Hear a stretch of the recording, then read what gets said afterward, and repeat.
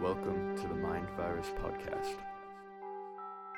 I'm going to try to be more present for this podcast today. Are you counting down? Because I'm going to try to be more present for this podcast today. You ruined my intro? You ruined my countdown. Okay. Dang it. I feel so bad. I'm sure you do. I was telling Bobby, we just need to launch into this. Let's quit talking before we talk and talk. So we're talking. The listeners want to hear the straight stuff, not the performance material. They want to hear the real-time, raw, unrehearsed. They don't want to hear my voices. It's too performative. No, actually, I think your voice plays. I think that's a big factor. You haven't been doing the voice as much, and so that's I think maybe why we haven't had as enthusiastic of a commenter base recently. Maybe I'll do the whole episode today in the voice then to make up for lost time. Go ahead, try it. Welcome back, everybody. Today is Valentine's Day, That's Monday, right. February 14th. And when I saw that this morning, I thought, Jordan is going to go off for 20 minutes about the history St. Valentine's? No, actually, I don't have anything to say about that. All right, good, because I kind of feel like it's like I always feel like such an idiot going into the store, buying stuff I don't normally buy, like flowers. Maybe that's revealing about me, but it's an obligation holiday. Yeah, and listen, me and my wife have an understanding about Valentine's Day, but I still go out and get roses and some chocolates and things and that traditional stuff. But I always feel like it's one of these things that, like, if you don't do it, and I'm not putting this on wives, okay? But if you don't do it, then you're in the doghouse. And it's because there's a societal obligation about it that I don't really like. It's kind of Mother's Day is kind of becoming that way. Well, that's the whole commercialization of the holidays thing. You know, the merchants of the world, to use a term out of the Book of Revelation, have via marketing, and this started early in the 20th century. Right now, you've got me on a rant because I mean, him. The whole De Beers diamond monopoly. You know, a diamond is forever. Diamonds didn't used to be associated with marriage, and they became such because the De Beers monopoly got a great marketing campaign going right when, you know, film was coming into vogue, and you know, between the two, I think it was probably between the two wars, between the First and the Second World War. Anyway, interestingly enough, that's when the Mormon temple marriage idea really took off. It didn't used to be a thing prior to the early 1900s to get married in the temple. You would get sealed after a public ceremony. It was more of a tradition to do public ceremony, and then it became vogue to have a temple marriage, and that started around the same time as the De Beers diamond monopoly was getting the diamond propaganda out there. So I find that interesting. I'm not saying that the one caused the other or vice versa. It's just an interesting coincidence how public expectations changed, and so now you have all these essentially commercialized holidays, right? What do you do for Christmas? You buy a bunch of stuff. What do you do for Halloween? You buy a bunch of stuff. What do you do for Valentine's? You buy a bunch of stuff. What do you do for Mother's Day and Father's Day? You got to buy gifts. Even I was at the grocery store this morning, and they're already starting to push the Easter stuff. There's another one, Easter, yeah.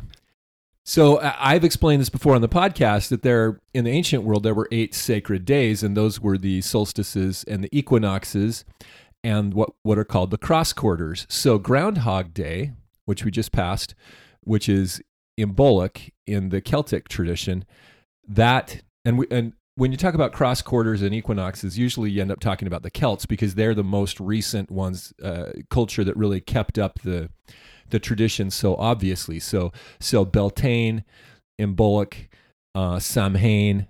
I think Samhain roughly corresponds, if I remember right, with Halloween or the Harvest Festival. I'm conflating the two. I'll have to look that up.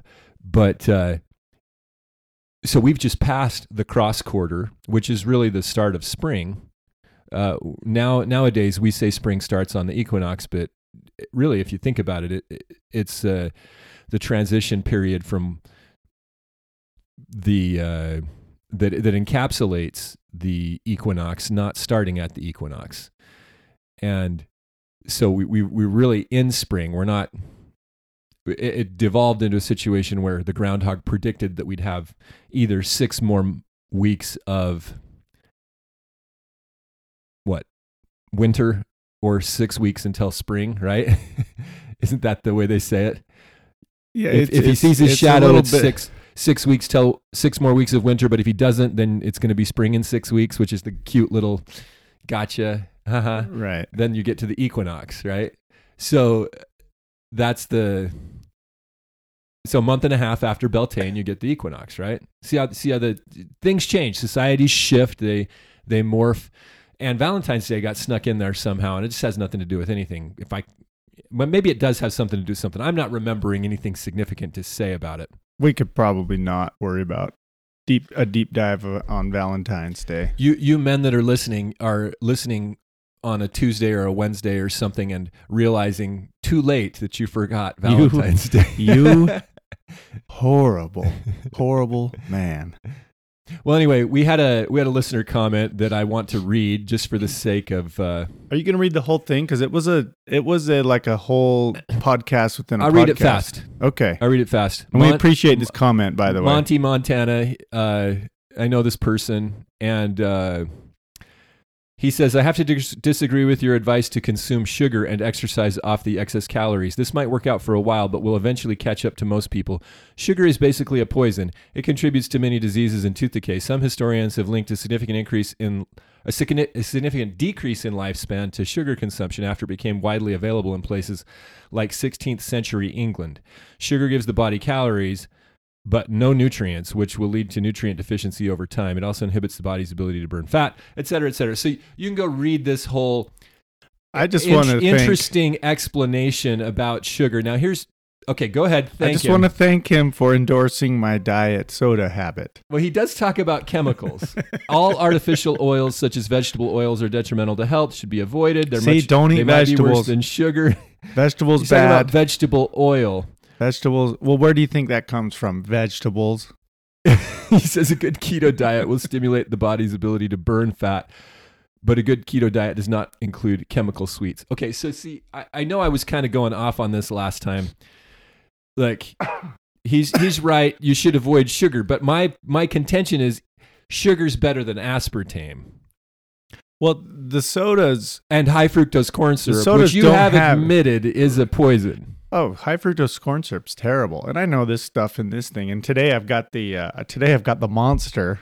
Oh, you got a Monster. I'm going for the leaded. Is it a diet Monster? Leaded. It is 0 sugar. If you remember leaded gasoline, you'll get what he just said. It is 0 sugar, and it has taurine, whatever the heck that is. It has L-carnitine, whatever the heck that is. Flesh. I think that's an amino acid. I think both of those are. So yeah, I want to be jacked for today's episode. Okay. So I'm going with the Monster Energy Ultra Paradise 0 sugar. Well, look, what we found out was that the way to get the listeners to comment is to say things that they really disagree with. Yeah. The economy is the best it's ever been. I am very pleased with the protection of the economy. We love the government. Come on, somebody rebut us. But one thing is interesting is I think I agree with that comment, and thanks for making it. What was his name? Montana? Hannah Montana here. Okay. Monty Montana. That's Hannah Montana's brother. I think where we go wrong is with refined sugar, right? Because there are naturally occurring sugars in fruits and vegetables and good food. But he's talking about refined sugar that is laced in everything. You should everything. If you're interested, you should go read this comment because it's very expertly stated on the Start- website. start- And it's a good comment. Start reading labels of stuff. There's sugar and also high fructose corn syrup, which is largely replaced sugar Yeah, that's just in- cheaper sugar. in everything. Yeah. Cheaper and I think even worse. No, I think it is worse. It's just, again, my point was go for more natural, but that white sugar, that refined white sugar is definitely not natural. That's very refined. Same with white flour, enriched white flour. Enriched just bleached, means enriched means they add vitamins, but No. bleached is, enriched means they strip everything out and then add a few things back that's a good point. or fortified. But it's different than bleached. Right. And bleached is not necessarily good. It's okay though. Don't worry about it. The government told us for years and years and years, entire generations, to base our diets on carbohydrates. Complex carbohydrates. They just said carbs. All right, everybody. That does Okay, it now for I'm today's. thinking- Somebody teach us about Well, they said whether- grains, carbohydrates yeah. is the bottom of the base of the food pyramid, and then we should eat meat sparingly and sweets. Anyway, we're not going to go into nutritional talk today. There's a lot of people on the internet who do that, and if you're into it, you probably already know. Well, But I happy think Valentine's Day. it's important to bring it up because I It did is. make a very controversial statement. As you're eating your chocolates, So I'm not. So here's the Happy takeaway. Valentine's Day. Here's the takeaway. When you eat your sugar, don't bother exercising. That's what I got out of it. Okay.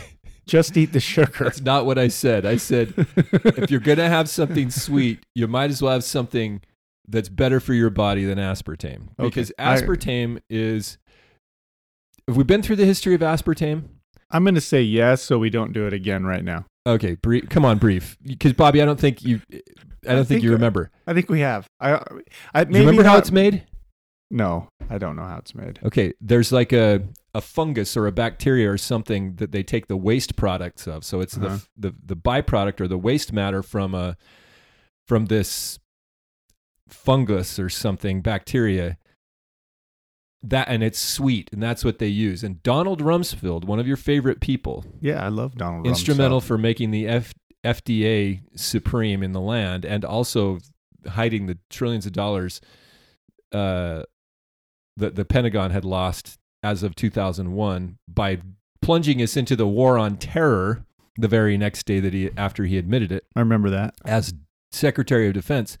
He was instrumental in getting aspartame widely used in the Because he worked at Monsanto. it's just not good for you. Okay, anyway, you guys But you're saying is aspartame is basically cheese. no, it's bad for you. It's bad Like cheese. there's I'm somebody just- that we both know. There's somebody that we both know in the neighborhood who had the symptoms of multiple sclerosis. Okay, Right. and this person was drinking a lot of diet drinks.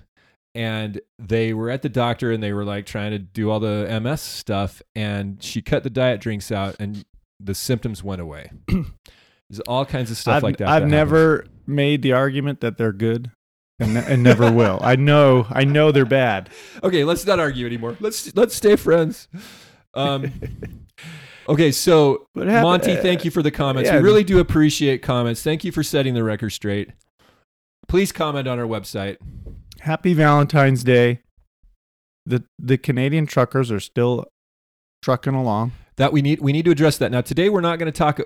I'm going to introduce the content of today's podcast. We're going to talk about the Young Global Leaders Group and the new Corona Circus article that's come out. It's the Forum of Young Global Leaders Shaping the Future. Okay, so that's what we're going to get to here in a minute. But the Canadian protest is going on, and they cleared the Ambassador Bridge between Detroit and Ontario. You saw that, right? Did you have any comment on that? No, not really. I still think that this has, last week I made the comment that this has one of two endings. One is Trudeau lifts the mandates and sends everybody home, and everybody goes home relatively happy, except for Trudeau. Or they just start shooting people, and Looks like it's number 2. I don't know, but there are rumblings of getting the military involved and getting police involved. There has been arrests made, I think, on that bridge. I saw some videos, like there's a few cops that are getting a little enthusiastic about going out with some clubs and things to hit these people with. Right. The top headline on Zero Hedge is Trudeau to unleash never-before-used Emergency Powers Act to counter protest as U.S.-Canada bridge reopens. So I think we're seeing the direction that Canada is going to take here is that they're not going to bend, or at least it's looking like that, right? They're just going to mop this all up. And in context of the Corona Circuit, the latest Corona Circus article, and if you don't remember or you're new around here, coronacircus.com is a website that early on in the pandemic wrote a series of pretty interesting essays. And then they kind of went dark for almost a year. And they just published a new essay a couple of days ago. And we'll get into that. Their last article was in May of last year, and they've just finally come out of the woodwork. But whoever it is, they post under the name Icaros. But whoever that is, the premise has been that all of this coronavirus circus pandemic, along with a lot of other things, is designed to make us angry and to destroy confused. society, and to radically change society. Right. Not just... But to rile us up to the point where we rebel, where they want an uprising, so they have the excuse to quell the uprising and then usher in their radically reset society. Mm-hmm. Not just like the tyranny that you think is emerging. It's like a radically different society. You'll own nothing and you'll be happy. Yeah, but is it really that? That's what I want to talk about. No, that's marketing. That's the shiny, glossy, pamphlet. We're talking about this social scores. We're talking about digital currencies that can be controlled. We're talking about their Journal from the Future article series was quite right beyond that. Right. I think and this is why another reason I said I think the outcome of the truckers, I said this last week, could determine the direction of society for an entire generation. Because if the truckers get mowed down, if they get shot, if they get locked up, if the trucks get bulldozed or blown up, whatever, I think that's a line, right? That's a line that is crossed, and you can't go back from that. The governments can't go back from that, and so they're just going to plow forward. The next thing we know, pick your dystopian science fiction novel that you like the best, and there we are. And who knows what else with the technology of today. They have more at their disposal to control us than ever before. They do. Especially with our currency and like a digital social score. Okay, so let's circle back to the potential, what it looks like afterwards. Teach us about the young global leaders, the young leaders of tomorrow's forum, or whatever it is. You've led the charge as far as you and I are concerned about getting more information on this. And I read the article you sent me. But for the sake of the leaders, catch us all up on what the Young Global Leaders Group is. You've called it YGL. Other people talk about it as YGL because we like acronyms, because they're short to type on text and Twitter. Well, YGL, Young Global Leaders, the Forum of Young Global Leaders, was started in the 90s, I believe, by our friend Klaus Schwab of the WEF, the World Economic Forum. And I think the original name was not Young Global Leaders. It was like Leaders of Tomorrow. And some of those early Leaders of Tomorrow were people like Tony Blair. You remember him?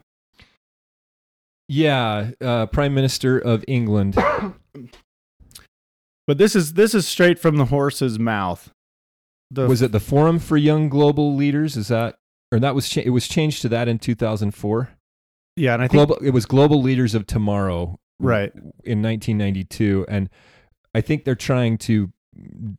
I don't know if they've indicated. We'll link to this article that gives a good overview on it, but he says he has to mention Angela Merkel, Vladimir Putin. So Merkel's from Germany. She's still in control of Germany. Putin, of course, is in control of Russia. Well, yeah, and we'll probably get into the list. The list is staggering. But I don't think at the alumni. time. I don't think at the time that those guys were identifiable with any particular, youth camp group type of thing like this is. Well, these today. aren't just when they say young, they mean under 40. So these aren't like teenagers. I mean, maybe, but most of them are probably in their 20s, 30s. And that's a good question that maybe we could get into is how are these people selected? Some of them are obvious, like Justin Trudeau, the Prime Minister of Canada, is an alumni of the Young Global Leaders. How did he get selected? Well, his dad or his stepdad. Or both. Yeah, one okay, of get his into that. Okay, because you briefly mentioned his dad was Pierre Trudeau, who was the Prime Minister of Canada. Because we linked to the his real dad might have been the leader of Cuba. When you say might have, and there are a lot of people that are very committed to this. I know I sent you. I sent Bobby some potential rebuttal photographs that maybe Justin Trudeau does not look as much like Fidel Castro as people say he does. He looks as much as like Fidel Castro as people say he does. I'm not saying it either. Okay, I just want to throw out there that there are some interesting facial aspects because I've studied this. But it's not just the lookalike though. It's not just the lookalike. As far as circumstantial evidence goes, there is a lot of circumstantial evidence. That's Fidel Castro is Justin. Right. Okay, so Trudeau's run us through all that father. because it's in that article, but this is important for the discussion. Okay, well, this is the 1 minute version. We don't do 1 minute version things. Expand it to 3. Pierre Trudeau was the Prime Minister of Canada, right? He was quite old when Justin Trudeau was born and has no other children, no other known children anyway. There's speculation. It's all speculation. There's speculation he may have been unable to produce children. Because based on his activities, he should have produced a lot of children. Because Pierre Trudeau was famously promiscuous, as was his wife, Margaret Trudeau. Now, how old was she compared to him? She was a lot younger than him, like 30 years, 40 years younger. Clearly fertile. She was very fertile in this. She was very promiscuous. This was the 70s. This was the 60s and 70s. This was they were real life versions of sort of the characters in Austin Powers. They were swingers. It was free and easy. They were also unabashed communists. And there is good evidence that they were honeymooning. Pierre and Margaret were on a honeymoon in the Caribbean. That's documented. They were on a honeymoon in the Caribbean. Right. So when the fact checkers come out and say there's no evidence, what they mean is there's copious evidence, just like there always is when they're fact checking something. Right. Okay. Now keep in mind that there was heavy travel restrictions on Cuba at the time. And so in their schedule, and this is all summarized in an article that I think we linked to last week. Yes, it's at the very end of the link to it again because we just hit it as an afterthought, and it's very important because these rulers intermarry. They have this pattern. This happened in medieval and Renaissance era Europe at the time of World War I. I believe wasn't it Tsar Nicholas and the Kaiser of Germany and King of England were all cousins, I'm just going right off by the seat of my pants here, but there was this very much incestuous family that had kind of taken over Europe by the time World War I starts. Right. Okay. Anyway, there's circumstantial evidence that the Trudeaus were in Cuba. And during that time, Margaret and Fidel hooked up, and 9 months later, a little strapping baby boy was born. That bouncing baby boy becomes a strapping young man. Looks nothing like Pierre. Grows up to be very tall, broad-shouldered and dark-haired, and Okay, looks a lot like a young Fidel Castro. See, that's where I want to interject. He doesn't have Castro's eyes, and his jaw, I think, is different. And if you look at the profiles, I think you also see some differences. There's going to be some differences. But there are a lot of very It's not a clone. But there are a lot of really big similarities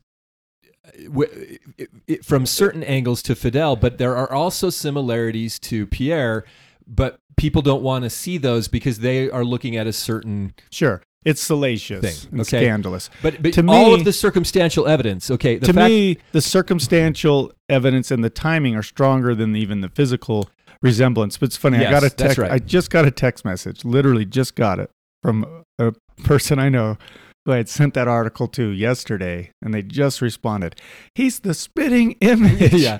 Well, and there, I know people too. It's funny. This isn't just you coming up with it. This is like going around. This has been around for years. I Yeah. heard this. I first heard this a long time ago, maybe 2-3 years ago. Well, it made it to Tucker Carlson. But it's been getting more traction recently because Justin Trudeau has been in the limelight a lot recently, saying very stupid, very alarming things. He's clearly a statist. I mean, he's not just a statist. He's clearly like a blunt instrument type of a statist. It's far more than that. It's far more than statism.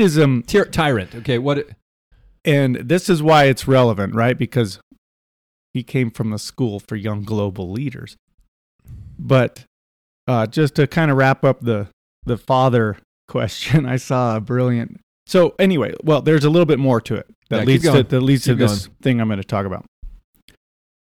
A few years later, the Trudeaus went back to Cuba officially, right? Yeah, wasn't it like fairly soon, like within a year or two, not like 3 or 4? I'm not sure. Because there are photos of Fidel holding his baby, theoretically. Whose Right. baby is it? His baby? Lovingly. Well, and they- it's supposed to be the first time that Pierre and Margaret Trudeau had ever met this guy. Right, And- but they're and very friendly. Well, she's embracing. There are photos of her embracing him with both arms while her husband's standing. There's a on the photo, other and that leads side. me to this brilliant photo a photo with a brilliant caption that says the parents of Justin Trudeau posing for a photograph with Pierre Trudeau, with the Prime Minister of Canada. But she was very affectionate with him. They were admirers of him. I think we forget, people our age only remember Fidel Castro as kind of an old guy with a giant beard and who wore military fatigues. Oh yeah. When he was in his prime, when he was young, he was very athletic. He was handsome. He was a notorious womanizer. Yes. And so that all fits together circumstantially. But he was very charismatic. He was a force to be reckoned with. And physically imposing, he was very tall and broad-shouldered. If you're going to pick somebody to father your son, and you're sterile or impotent they don't or have old sperm and banks decrepit, and artificial insemination, and your at wife's this up point. for it, I mean, so they had to do it the old-fashioned way, is what the article said. right. So why is all that relevant? Well, one, it's interesting and salacious and fun. Well, of course, but it's relevant to a few things that we talk about often. The first of which is that all the world is a stage and everything we're told is a lie. So Justin Trudeau may not be who he says he is. He may be the offspring of one of the most infamous dictators in modern history. And that matters because we're being lied to about it. Yeah, but this isn't the first time America has grappled with this either. Well, America doesn't have to grapple with it. It's Canada, but this isn't the first time that it's come to the forefront. The whole thing about Barack Obama's birth certificate was this same discussion. And the reason. Oh, and what about Michael Obama, or is her name Michelle? You mean Big Mike? Big Mike. That's a big rabbit hole if you haven't been down it. And when we were talking about this with some friends over the weekend, because I was bringing up your comments in the podcast and how I was like, look, I don't want to go all the way, but I agree. He totally looks like Trudeau in a lot of ways, or he looks like Castro in a lot of ways. But there is video of Michelle Obama dancing on the Ellen DeGeneres show. Do you? I've seen it. You've seen it. Do you know what I'm talking about? I don't even want to say what it shows because I had never seen that. And I was if already you're curious, go look it up. Yeah, I was already wondering about that issue because I've heard about it. And there's circumstantial evidence there. You had Joan Rivers' bizarre comments, which sort of sparked the whole thing, Yeah. right? Well, she dies, what, Very soon after. 3 weeks after that? Like she mysteriously just kicks the bucket?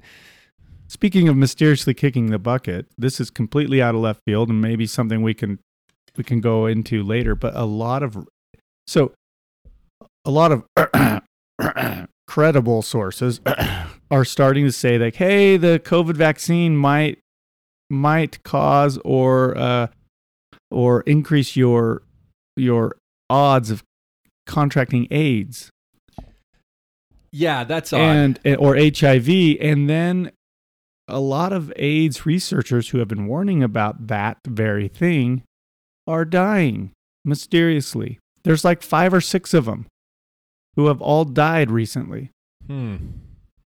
Anyway, Stranger than fiction. Why is it important that Fidel might be Justin Trudeau, and people are starting to call him Justin Castro, but Castro is spelled with the EAU, yeah. the French O. Why is that important? And the answer is because we don't really know who any of these people are. The Barack Obama birth certificate thing was dismissed, which, by the way, was started by Hillary. Hillary was the original birther in the primaries. People forget that. That's true. But why is it important? Well, we don't know a lot about him, especially at that time. We didn't know much about his upbringing and his education and what did you do between these years you were at college and now? Like, we don't know. Mm-hmm. And think about leaders around us in our own communities. We don't know a lot about them. And I think as people who believe that they're God kings and they are divine rights rule over us, we should at least know a little bit about them. But you ever heard the term they? They are doing this, they're doing that. Yes. Well, who are they? Who are they? And that's where we're going to get into the meat of our topic today.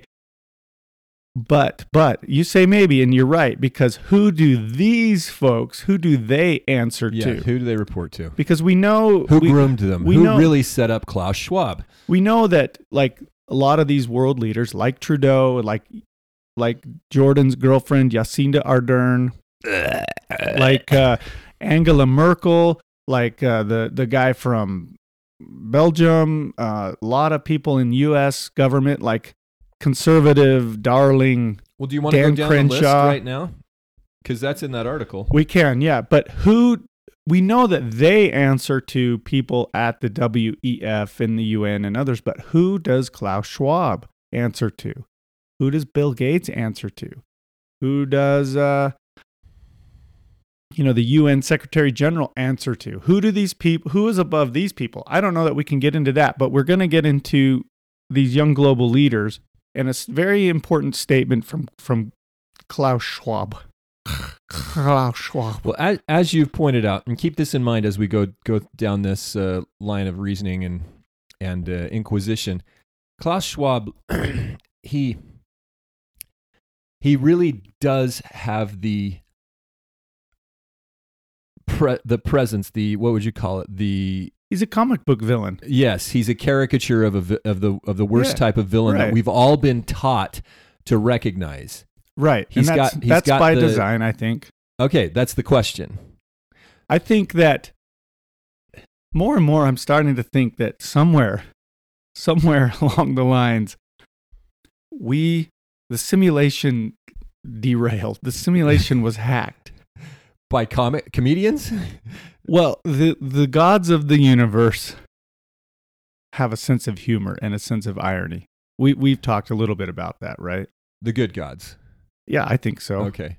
Yeah, I do too. And ultimately, the good gods are in charge, and we know that there are certain things that we have to go through in this world, but there's irony and there's humor. But also, I wonder if it's just sort of serendipity, where it's like, yeah, Klaus Schwab is just like the villains in Hogan's Heroes and Dr. Evil and all of these caricatures that are you take a comic book a bad comic book villain, and there he is. Right. So what you're saying is that in the Jordan Bruno cosmology, maybe the demiurge who's created a matrix, a simulation, a counterfeit world for us. And remember, we've talked about this before, how the bad gods or the fallen gods participated in creation. There's a lot of nuances there. It'd be fun to go through that in real detail, because I know our traditional creation and garden stories show God creating the world. But remember, records like the Book of Job talk about Satan sitting down and talking to God and talking about testing Job, right? So there's a lot of good extra canonical sources. I don't fault anybody for this, but in our own LDS culture, if you're new here, we are both Mormons. We still use that word. I'm a Mormon. But we tend to, in our theology and our culture especially, to like be really rigid. Almost refer to, well, that too, but almost refer to the war in heaven almost like it was an election. Like there was, I heard it referred to recently, like there was one proposal and then there was a different proposal. I'm like, these were not proposals. This was not an election between, a center left guy and a center right guy with good ideas and both good people coming from sincere positions and just differences of opinion. This was not that at all. This was a rebellion against God. It was done maliciously. It was done with full knowledge of what was happening. We had full knowledge of the good and the evil involved here. This was not just like, he's got some great points. He's got some good points. Humor me, Bobby. Humor me we'll try 3 minutes here. Humor me while I recap that, because I think this is really important. You bring up a really, really, really good point, and I'd like to just flesh that out for just a second, just to recap, and I'm going to try to do it as succinctly as possible. And just know that I have in the past referenced the ancient sources that were taken out of the canon by controlling types like the people at Nicaea or the Deuteronomistic Jews or whatever. Shot right out of the canon. Yeah, they shot them right out, and they're no longer in the Bible. You have to ask yourself, why are certain things in the Bible and why are certain things not? And then when you read the Book of Mormon, you realize the Book of Mormon really doesn't have a lot of good things to say about the Bible, and it acknowledges that or at least the process, the corruption. It acknowledges the records. Yeah, it acknowledges it's been corrupted and the records have been taken out. But anyway, from a big picture view, these are the foundational concepts that I think we need to get into our minds to help us recognize the failings of our commonly taught correlated model of the plan of salvation.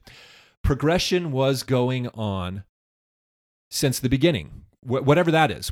It's always been going on. We don't know a lot of details about the beginning. This is where a lot of people fall off the wagon. They're like, we can't believe in God because we can't fathom, we can't comprehend where God's began to be. And that's the whole point of the if you could hide a Kolob. Yeah, I was just thinking those lyrics. Yeah.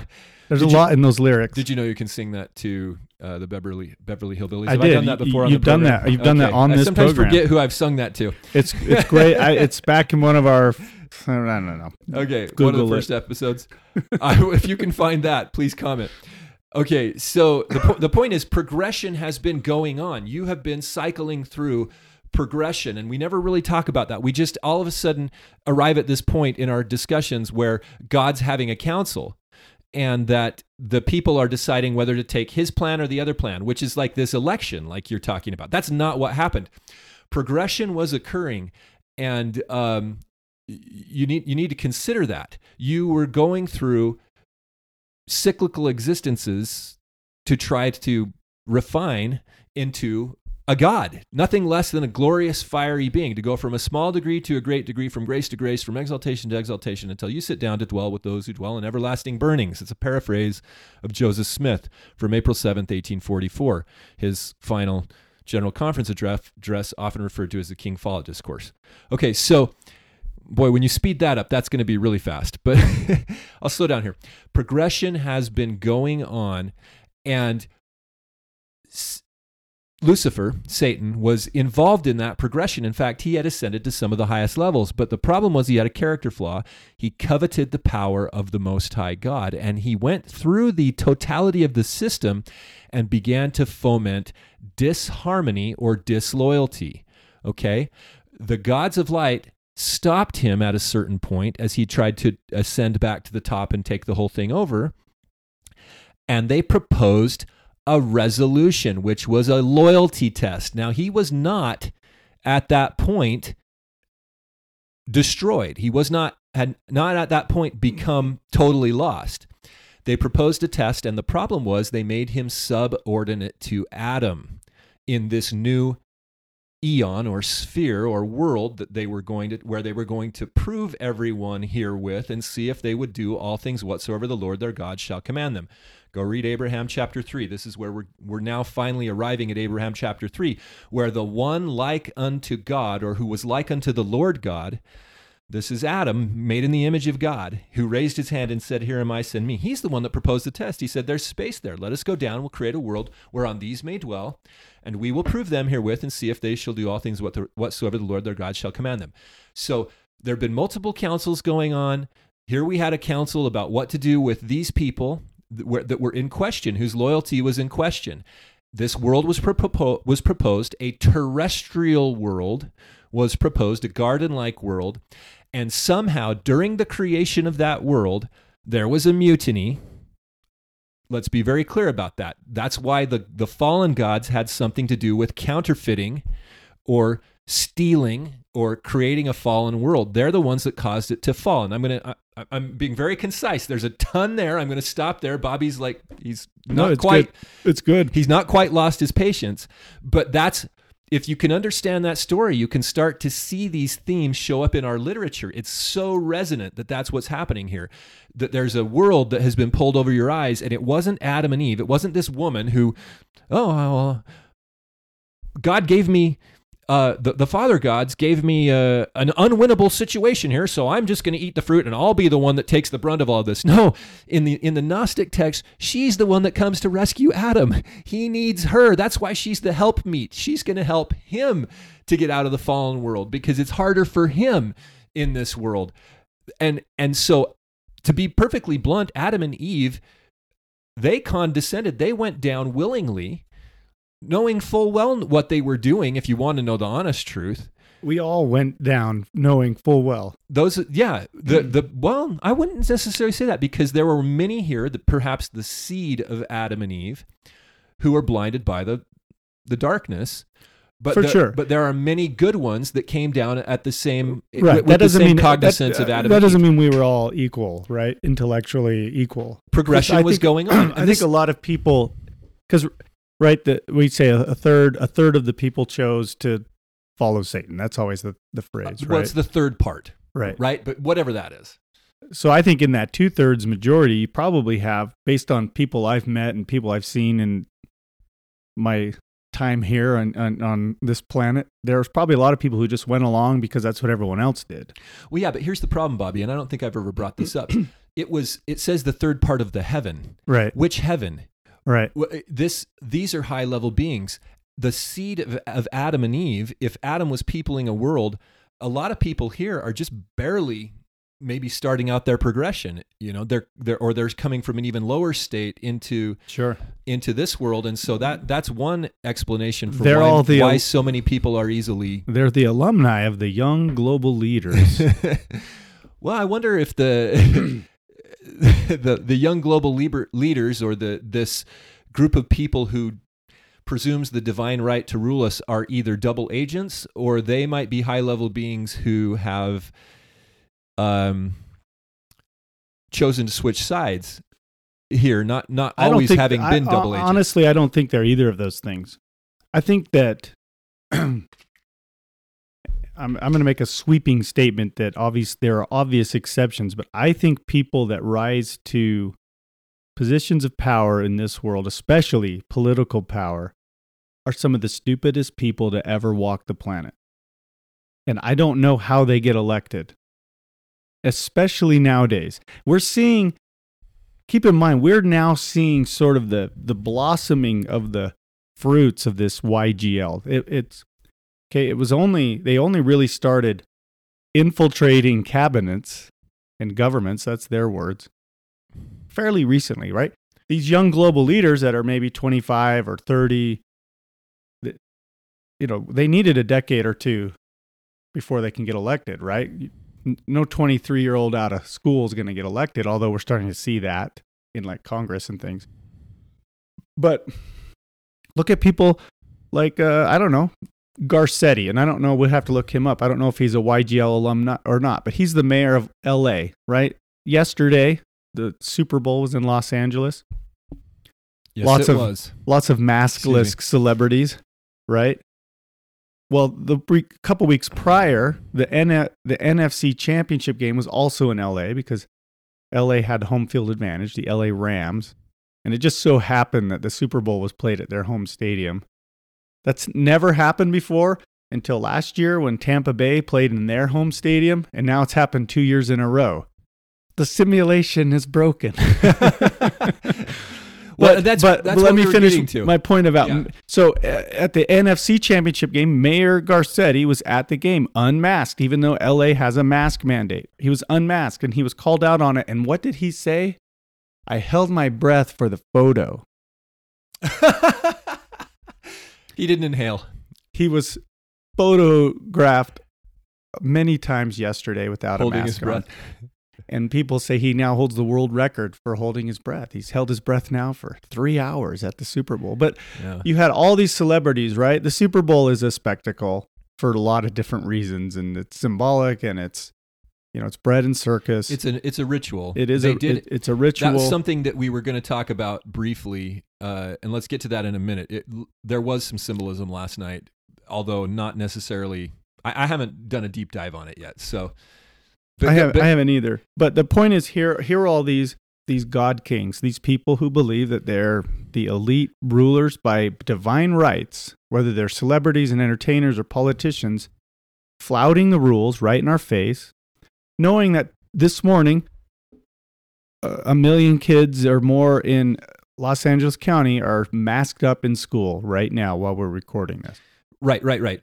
So bringing this and back, also 1 million service workers that work at, fast food restaurants and millions, right? Yeah. Fast food and in grocery LA. stores and cleaning services and auto body shops are all probably masked up.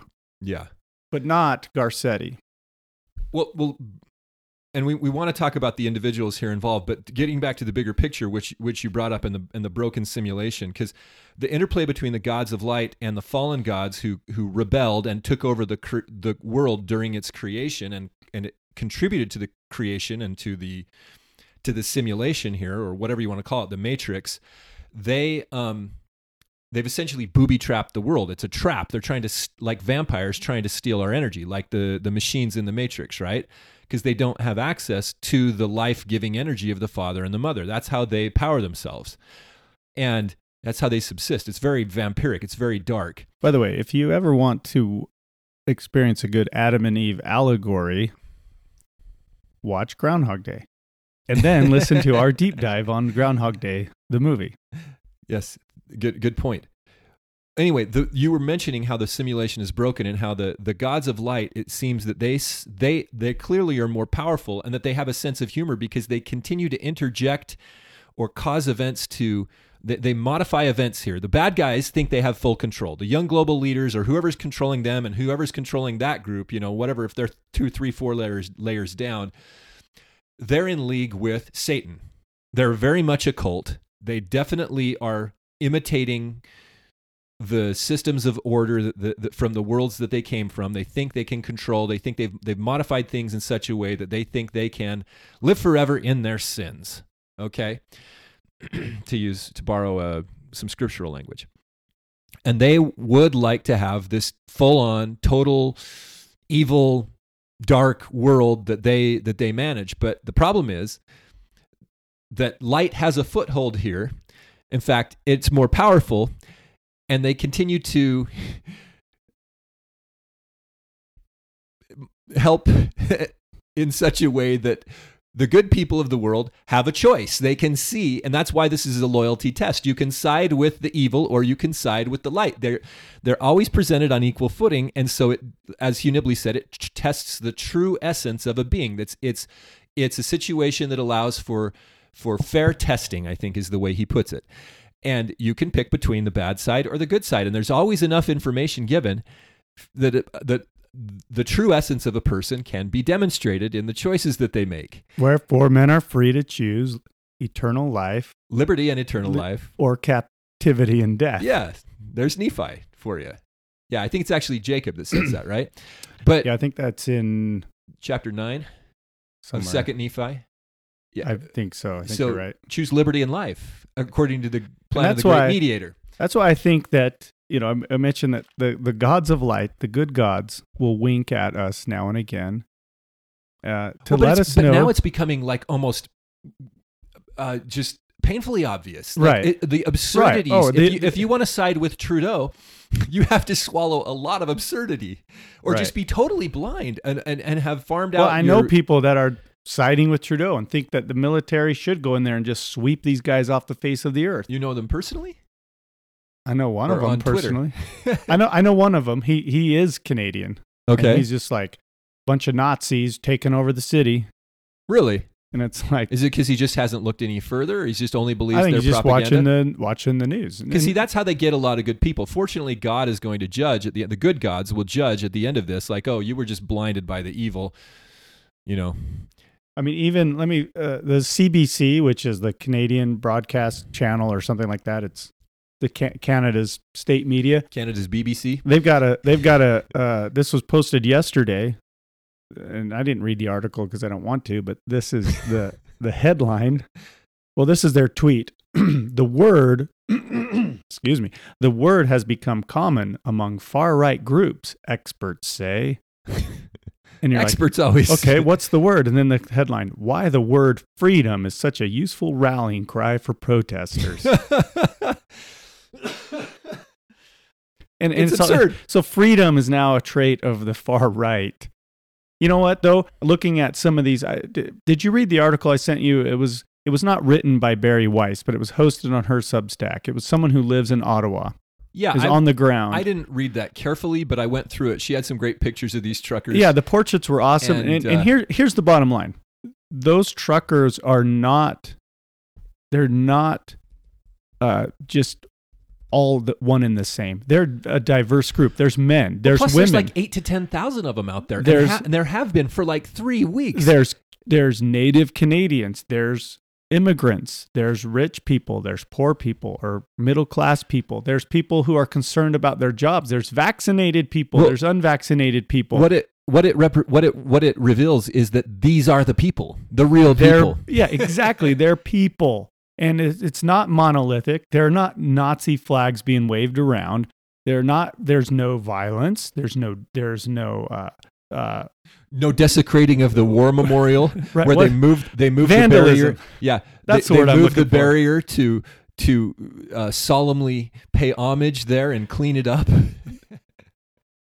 And it's a very, this is why I keep coming back to this. It will be a very telling ending about the future of our Western democracies to see how this is resolved. Maybe I'm putting too much weight on it, but I really worry because this has all the ingredients to go to go very, very poorly, to end very badly. Well, And how let's imagine the two kind of extreme outcomes. One, Trudeau comes out and wipes all the mandates. Now, some of these mandates, I think Ford, who is the premier of Ontario, I don't know. he You're far more up to date he's on announced Canadian. he's announced politics. that mandates will be lifted on March 1st, but I don't know why. 2 weeks away, but Yeah, why not now? I think his brother was, I think, the mayor of Toronto. So he's a Ford. And his brother was a mess. He died of like a drug overdose, like I think while in office. Doug Ford. Doug Ford, is he the current one or is that the brother that died? Anyway, he's the current one. I can't remember I believe his brother was the mayor of Toronto and was like a character, like really kind of like he was just kind of a mess. He was an open drug addict and died, I believe. Maybe I'm misremembering all of this. Maybe that was him and he didn't die. Maybe his is no brother. Maybe it was just him all along. And I'm confusing myself. But the point is, these truckers are not monolithic. They're a very diverse group of people, and they all want different things that are kind of underlined under this horrible, horrible concept called freedom. But they want to be able to make a living freely. They want to be able to travel freely. They don't like the mandates. They don't like the tyranny. This isn't about the shots anymore. By the way, Robert Ford, his brother, was the mayor of Okay. Toronto and did pass away. Okay, So- that's Rob Ford. So you're remembering. So again, let's kind of reset. Who are these people that are running the world right now?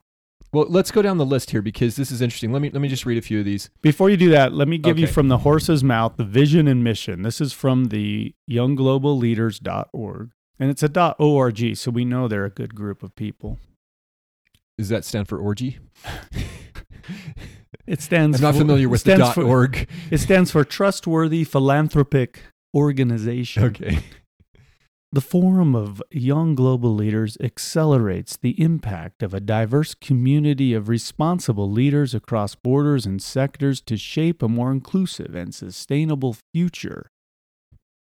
Those are words. That's a word salad. That is not a sentence. And then they go on to say they inspire, connect, transform. Our growing membership of more than 1,400 members and alumni of 120 nationalities includes civic and business innovators, entrepreneurs, technology pioneers, educators, activists, artists, journalists, and more. Actors. These are not just politicians.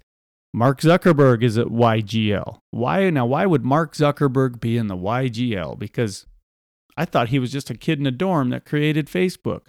You've got Bono is a alumni of YGL. Bono is? Mhm. Okay, well, let's go back to Zuckerberg because it's not just Zuckerberg, it's Larry Page. Larry Page, the founder of Google, Jack Ma. founder of Alibaba. And he got all caught in the dragnet over there in China. They kind of disappeared him for a while and re-educated him. So they didn't. Looks like China's trying to take matters into their own hands in a certain way. Yeah, they probably have their own YGL. Anyway, Jimmy Whale, founder of Wikipedia. Right? Nicholas Zenstrom, founder of Skype. Okay, so here you have some of the most influential tech companies that are also responsible for some of the most egregious censorship and mind programming, mind washing, mind raping. You've also got a lot of people involved in Hollywood that you wouldn't know. Not necessarily the actors, but people who are, script writers and Right. They producers. list on this page Leonardo DiCaprio. Right. But this, I get the sense this is fairly truncated. If we go to the top, they list some of the more influential ones, and this is really important. You've got 3 members of royalty, right, to start off with: Crown Princess of Sweden, Crown Prince of Norway, and the Crown Prince of Denmark. These are countries that I think we forget how influential these countries were in the development of the Western world. They were incredibly powerful seafaring nations, traded a lot, and they have some highly congruous cultures right now, very successful countries. Interestingly, Sweden disregarded all of the regular coronavirus. Right. I don't know if their Garbage. current president is YGL or not. They got a lot of people in the news industry, including Fox darling Maria Bartiromo. You have a lot of people that work in newsrooms. Here's a guy at BBC, a guy at CNBC, the editor-in-chief of the Arab News in Saudi Arabia, independent journalists in the U.S. I'm just going down a list here. This is their list. This is not some... Well, you mentioned before Jacinda Ardern, Prime Minister of New Zealand, Alexander De Croo, Prime Minister of Belgium, Emmanuel Macron, President of France, Sanna Marin, Prime Minister of Finland, Carlos Alvarado Quesada, President of Costa Rica. Then it goes through a bunch of cabinet member type of positions. So those are the big... Here you have Justin Fox. He works for Bloomberg. You have the editor-in-chief of Reuters in the UK. You have journalists in Australia. Down at the bottom of the list. Chinese journalists. Down at the bottom of the list here, they have Pete Buttigieg, Is that Buttigieg? He's the U.S. Secretary of Transportation. That was interesting. Did not know that. But and of course they don't have Justin Trudeau on this list. They've got they've got Dan Crenshaw, who is supposed to be like a liberty-minded guy. He's alumni. Really? Yeah. Let me see if I can look up. Let's see here if I can find him. But so the question is, what does this forum do? What do they do? Well, do you have queued up Klaus saying the infiltration quote, or he actually says we penetrate the cabinets? Should we just read it, or do you want to have him read it? Or you could read it with the voice. You could do your Klaus Schwab I think you voice. do better Klaus Schwab than I do. I have to say, then I mention, then it says then. It's because he said when. Then. I have to say when I mention the names like Ms. Merkel, even Vladimir Putin, and so on. They have all been young global leaders of the World Economic Forum. But what we are really proud of now, this is the young generation like Prime Minister Trudeau, President of Argentina, and so on, is that we penetrate the cabinets. It is true in Argentina. It is also true in the France now. That sounds more like Arnold Schwarzenegger. Yeah, it worked. Close enough. Klaus Schwab isn't quite that. Gonna have to work on my voices to really like come up to the level of the Bobby Flood voice.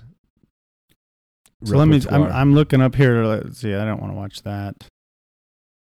But Dan Crenshaw apparently denies his involvement. So Mr. Schwab here was speaking at the Harvard Kennedy School of Government in a video in this article we're going to link to, titled "Klaus Schwab's Puppet Young Global Leaders Revealed." And it is kind of interesting. So clearly they've penetrated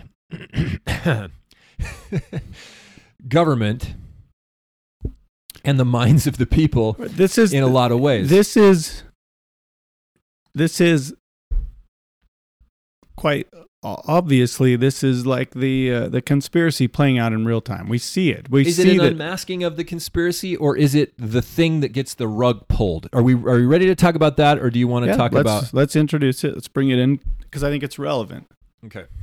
But maybe while you're doing that, I'm going to do a little bit of quick thing because I still want to figure out what do these people do? What does the YGL do? Because they have actual meetings. It's not just like, oh, we like you, you should be in our club. No, they go to these things and they talk. They sit around in a banquet room and eat They talk about penetration. They sit there and they have bad food and they have these conferences where they conference.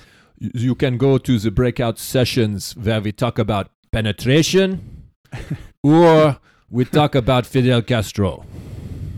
Take your pick. And penetration. Okay, you introduce. Okay, well, I'll introduce the Corona Circus article you can check out for a moment. The reason the Corona Circus article is significant here, now the Corona Circus article is entitled Season of Sacrifice.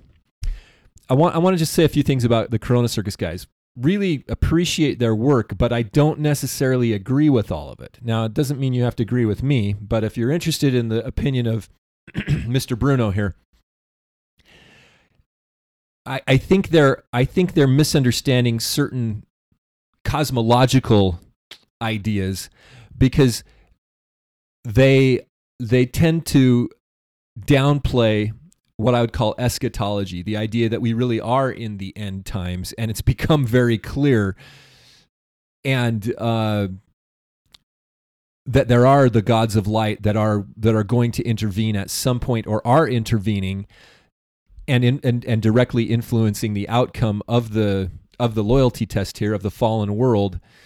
I don't think I'm just not happy with kind of how they articulate certain ideas in the face of my understanding of that. Now, I'm not saying I understand it all perfectly either, but they have, with that caveat, they have really, really good introspective comments on what's going on, and so I think they're worth reading. and struggling through and trying to understand what they're saying. The article that they wrote is entitled Season of Sacrifice, and this was released on February 11th. A friend of the podcast brought my attention to this. Otherwise I might not have seen it for a month because they haven't been writing anything for a while. Yeah, I usually try to go.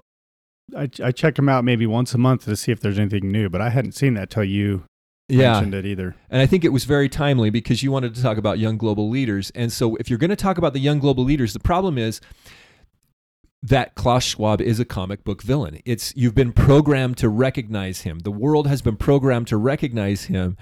And even though a small percentage, 20, 30% of the population is under a mass psychosis and is unwilling to admit it, the end goal may very well be that the other 70% recognizes the comic book villain and fights against him in order to destroy society. And that is what Corona Circus is offering here. And I think it's something we need to consider because we're damned if we do and damned if we don't, right?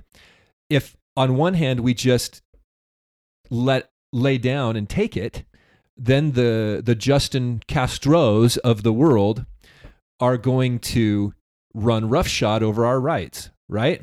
But the situation is so badly advanced where an oligarchy, the robber barons, whoever, the philanthropists, whatever you want to call these guys, the oligarchs of Russia, whoever they are, the ultra rich have so much power now and control the levers of government to the point where they actually control the militaries and they make the equipment for the militaries and they've purchased the generals and they own the surveillance operations, that if the people rise up, it would be difficult to actually turn the tide against that because the whole system feeds them and they control our food in a very significant way.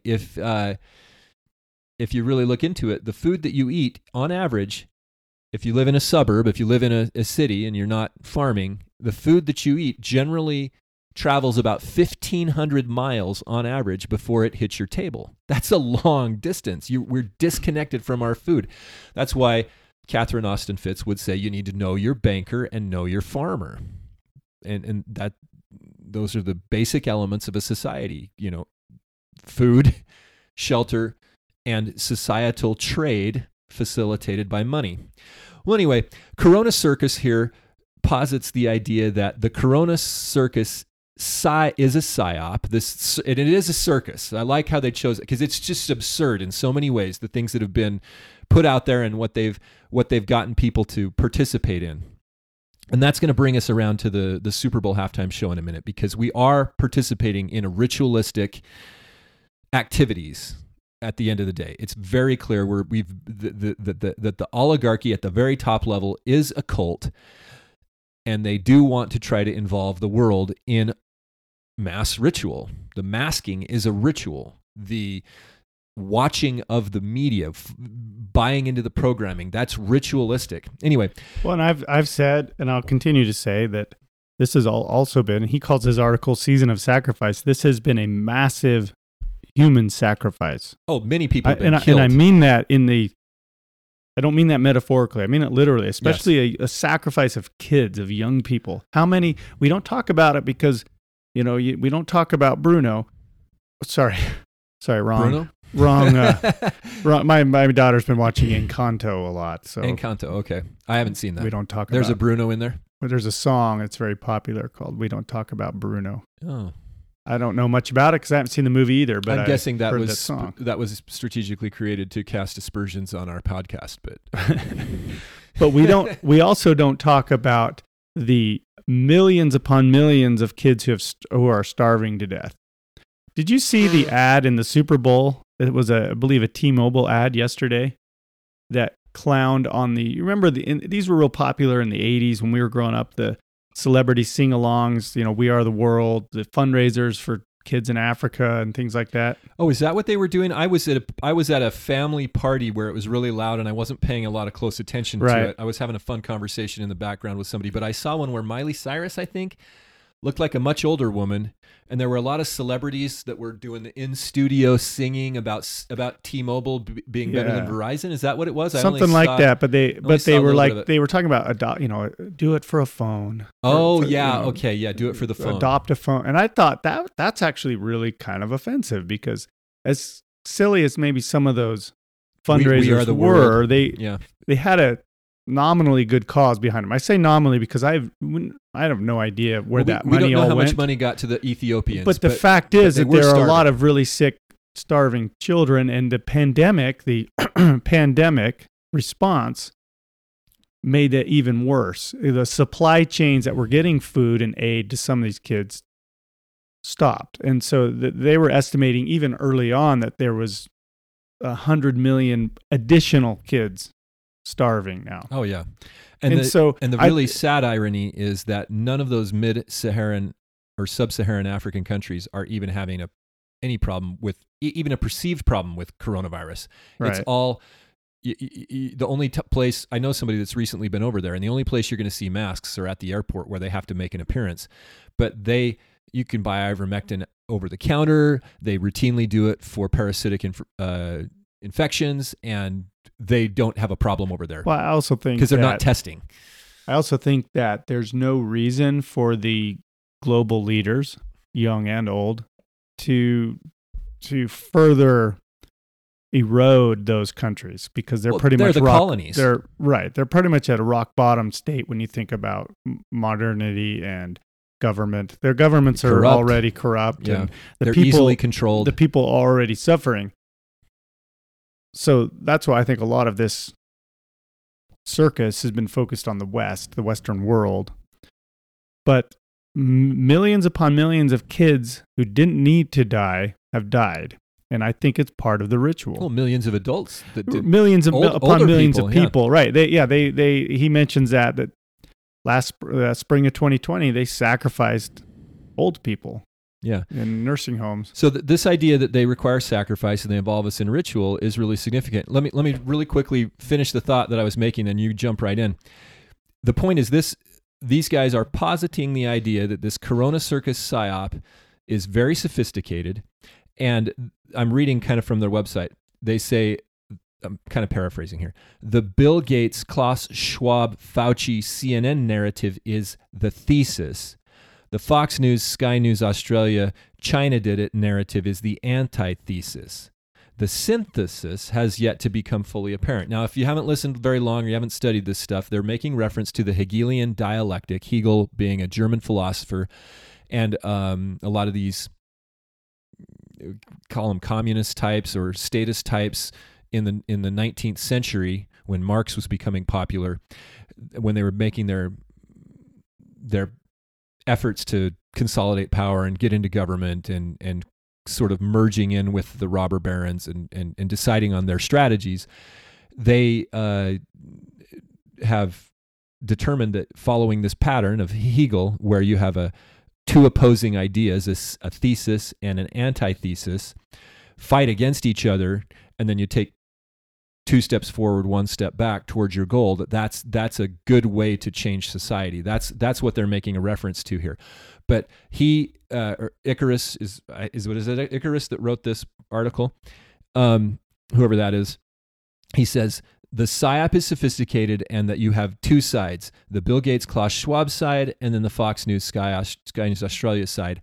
And of course, we know and he knows that there are more sides than that. It's just that those are the 2 divide and conquer, opposition sides. You're supposed to pick one of those sides to join with, and so that the war, the mind war, the civil war, the world war, whatever it is, so that can fully play out according to their plans. And that's important because the idea we're trying to introduce here is that on one hand, you have the young global leaders, which you've brought up. And my question to you, Bobby, is, are we supposed to be fighting against the young global leaders, or is it you're damned if you do, damned if you don't? They're going to collapse society either way. And Icarus here is correct that they want you to see Klaus Schwab as a comic book villain. So what do you think? You see, you get. Did I articulate that well enough, listeners? Somebody pipe in here. Yes, I think you did. Yeah, I think you did. Recap it. Again, he mentions there, I assume it's a he, Icarus, that it's all I'm going to call him Icarus just out of convenience. It is spelled Icaros. But he says it's all kayfabe. Kayfabe. It's all a stage. It's all fake. It's all performative. And I think he's right. It is all performative. We're meant to be angry and confused, and we're meant to pick a side. And they've created these comic book caricature sides, right? Either you're a MAGA-wearing, Trump-supporting, flag-wearing, gun-toting, Bible-thumping deplorable, or you're a purple-haired, vegan, mask-wearing, triple-jab liberal or whatever, right? And there are certainly people on those extremes, but most people, again, the truckers kind of demonstrate this, are a mix of all of these things. Well, they're just the regular people. They're just people, right? Go walk around in your community right now, and you'll notice that most people are just people trying to make a living, trying to make it through life, keep their head above water, enjoy a vacation every year. They're not extremists. They don't pay attention to clowns like Klaus Schwab. They probably don't even know who that is. They may not even be watching the news. They wear a mask because that's what they're supposed to do, and they don't want to rock the boat. Maybe they go get the shot because that's what they're supposed to do because their governor or their prophet or somebody told them to go and do it. So okay, sure, I'll go do it, and they don't think much about it. These are just the regular. I think they're casualties of the mind war. They're casualties of the psyop, right? And then there are people on either end that are fighting it. And I think in some ways, most people, even the people on the wrong side, whatever that side is, according to, your own perspective, probably think they're doing the right thing. I think that there are people who genuinely believe they're doing the right thing when they say, we got to go wipe those truckers off the face of the earth with guns because look at them. Look at what they're doing to our democracy. It's an insurrection. Mm-hmm. And then, of course, there's people like the truckers themselves who believe they're doing the right thing by doing what they're doing. The question is, who is right? Well, or are they all wrong altogether? All the sects are wrong. Well, I want to just point out that I think that the truckers represent something other than the Fox News, Sky News Australia antithesis. The truckers represent, as you've already said, regular people. The people. We the people. And I think that's the gods of light smiling upon us because I think that yes, we can see that Klaus Schwab is a caricature. And the problem is that a lot of the regular people, even if they don't buy the Fox News, Sky News Australia thing, are likely to be repulsed by, to rebel against the Trudeaus of the world and the vaccine mandates. And so that's why it's damned if you do, damned if you don't, because your choice is to submit to the tyranny or to stand up and fight it. Now, I think that Icarus here, he suggests that the bad guys have miscalculated and they won't be able to control it because humanity will overcome. But I want to add to that I think that's evidence of the gods of light at work. The problem is that the conflagration that is created produces the eschatology that he sort of wants to downplay. Right. I think it's kind of a mouthful. I think it is a matter of you're damned if you do, you're damned if you don't. Because if you submit to tyranny, you're living under tyranny. If you fight against tyranny, tyranny is going to shoot you in the face, and then you live under tyranny. Unless you fight and win. There are rare cases like the American experiment where they beat back tyranny. But that was largely due to their lack of proximity to tyranny. So not only do I believe that we're against all odds. Yeah, not only do I believe we're in the end times, but I do believe that, well, I believe it, but I also hope it because I really hope that it's not going to be damned if you do, damned if you don't. I really do pray that that Jesus will return, that he will come quickly, because that's really our only hope here. Right, because help me, Obi-Wan Kenobi, you're my only hope. If you're going to fight tyranny, you better win, and you better win decisively. Because if you don't, tyranny, not only are you going to live under tyranny, but those people will not forget that you fought against them, and it will be hell on earth. And this is why, well, it is hell on earth. I mean, But I this know, is but why I we mean have that to- I mean that in a Mad Max kind of no, way. you're right. And we've always vacillated between some form of order and hell on earth. And the hell on earth moments are usually short lived while somebody gets control, and then you have a period of relative peace, relative because you're at least not fighting a bloody war, right? And you've got an Right, but example your in the life Book of is Mormon where miserable. you've got an example in the Book of Mormon where Nephi prays for a famine, so they'll stop warring and they'll focus on something else. I mean, this is just the history of the world. But in our case, what's encouraging, and I brought this up on the podcast before, is the winks and the nods from the God, from our Father, from our heavenly parents in Jesus. I don't want to not sound Christian, but I do think the gods of light is an appropriate moniker, an appropriate appellation for them. That's who I'm talking about. Those winks and nods come in interesting ways, like just how absurd these evil people, the CNN narrative group looks, how they just are all the time stepping in it. And Right. they're losing credibility right and left. And then other things, I just want to mention this really quick, like the earthquake that yanked the trumpet out of the hands of the angel Moroni. If that wasn't a sign, what is a sign? I mean, that was too in your face Right. to not be very clearly something. So they're at work. There are things happening. But is the absurdity part of the collapse? Is the Yes. the absurdity is by But design. they weren't in control of the trumpet. They weren't. But they may be setting up, and this is where the article gets to the rug pull idea. They, meaning the higher up oligarchy, may be setting up people like the son of Castro or Joe Biden or whatever. I mean, Joe Biden. He's that's too absurd. old to be a young global leader. But it's absurdity beyond belief that Right. I mean, that's causing He- the destruction of media right there. A lot of people think, oh, the media is going to be telling us all these things and that they'll maintain credibility. So, no, the destruction of the media is part of the program, right? They're not going to outlive all of this when they won't tell at least some level of truth. Well, and we've posited this idea. Is that the right word? Posited? To theorize. That's, to that's put- kind of a to dumb put word forth- if you think about it. No one says that in real conversation. I said hubris the other day, and my sister was like, "Who says that? No one says hubris." To put forth as a basis of argument. No, you need to start using hubris in your. I hubris said is it's the important. perfect word for It's this, the perfect for word. what's going on. Yeah, posit's a good word to put forth as the basis of an argument. Well, we've posited we've posited the idea that the distrust You can say proposed if you want to sound less highfalutin. in our society, the lack of, basically the destruction, the collapsing of our institutions is all part of the plan so they can build back better. And so they want us to lose.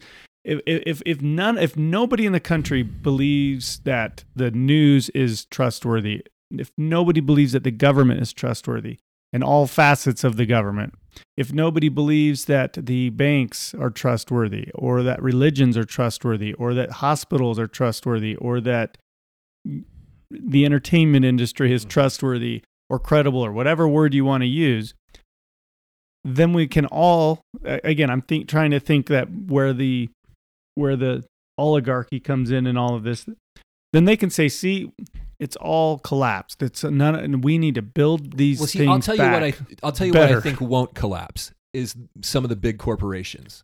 Well, The because- Halliburtons of the world. Well, because they fund things like the WEF. They're just part of it all. Yeah, but I think that's what's gonna happen is they're gonna pull the rug out from under their what would you call them? Their patsies, right? Like Trudeau, you could consider possibly to be a patsy, or Biden of to course be a he patsy. is. They're expendable birdcage liner, right? They're not the bird; they're the birdcage liner. This is an Alex Jones analogy. So the oligarchy can always change the birdcage liner, but they're the bird that's crapping on you. It's that Right. that left-right paradigm bird, the left wing and the right wing. It's Right. You're the problem is you're at the bottom of the cage, getting crapped on. But you could still have the corporations collapse because the leaders of them are protected, and they can just say, like Bill Gates. Bill Gates became a quote good guy when he created when he became a philanthropist and not a monopolist. Well, let me tell you how I think they might imagine this playing out, and to the chagrin of somebody like Trudeau and Jacinda Ardern, the people rise up, and so then it becomes very apparent that Trudeau can't, because he's done too many stupid things. He's losing his mind. He's losing his mind. Well, and he can't continue to run Canada because the people that's the great thing that the oligarchy has going for them, is that they have these puppets that take all the flack. Yeah, they're right? Even if people hate Bill Gates, he's still not the guy that they throw out of office. Right. And nobody knows how much stock he owns in your local hospital or whatever. So he persists while Joe Biden goes by the wayside. So what I think is likely to happen, and this is where the Corona Circus guys talk about the rug pull theory, and that's where the rug gets pulled out from under the Faucis and the Trudeaus and the Bidens and the Pelosi's of the world, and maybe in a really, really big way, like a lot of turnover, maybe even changes to fundamental aspects of our government, like the Constitution. See, if you contrast this with the article we've posted by who was it? Hoffman? Right. Leo Hohmann? I can't remember. Anyway, Leo Hohmann? This is the one on the young global leaders. Mm-hmm. They seem to, the people that are just focusing on the young global leaders, they're like, oh, look, they have a world constitution and a world parliament that they're trying to implement. Well, yeah, that's true, but they're unlikely to get that with all the nationalistic sentiment. They need a war to then go and implement some of that stuff, right? They need a far larger conflagration, and a lot of these people that seem to be pushing that are likely to be destroyed in that conflagration, like Trudeau, like Biden, like Merkel, maybe even Putin. I don't know. Putin seems to be pretty well entrenched there in Russia.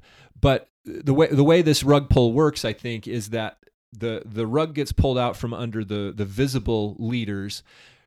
People get a reprieve, so they think, from the immediate problem, causing even greater problems in their culture, perhaps civil war, perhaps greater war, shifts in government, big destruction. But the society, what I think the oligarchy does not intend to do is totally collapse the society, meaning they want to continue to provide goods and services. Okay. And then they through their power and influence, they then shape the new. They can do that because they government. can create the illusion of autonomy and freedom, like the John Stone article, right? As long as you can go out and buy a gun and watch Netflix, you think you're free, right? And so the Corona Circus guys argue that there's not a singular world government that's going to appear. That was never the intention of the oligarchy. They intend to have a multi. We have that. No, but we don't have it in appearance, right? Like a lot of people argue George Soros is going to take over, or the communists are going to take over and they want a one world government. No, it would never look like that. It's always going to be Eurasia, East Asia, and Oceania. Sure, but think about March 2020. All of these countries, almost without exception, were all saying the same thing at the same time, doing the same things, right? We're all in this together. Stay home, stay safe. All of these same buzzwords. Yeah. You had candidates. You had Biden, Boris Johnson, Trudeau, all saying "Build Back Better." And behind it all, who funds it all? It's these big corporations. We already have what you could call a one world government that is run by this. You know what the author Hopkins that we've talked about. What's his first name? CJ Hopkins Factory. Calls Global Corp, right? Or Mr. Global, Catherine Austin Fitz. No, I get that, but I'm saying a lot of people that are just waking up, they're afraid that it's going to happen like in an obvious way. Like it's going to be some kind of Hunger Games situation. Yeah. And they don't need to do that. They already have effective control. All like that's the left. Article All that's left is for them to create a digital currency. Whether that's a one world currency or not is irrelevant. If they can create these digital currencies, these global coins, gov coins, whatever you want to call them, that's the end. That's the end. They don't need a global currency. They just need a few regional currencies. Right, that they control. Yeah. When I say digital currency, I don't mean electronic banking.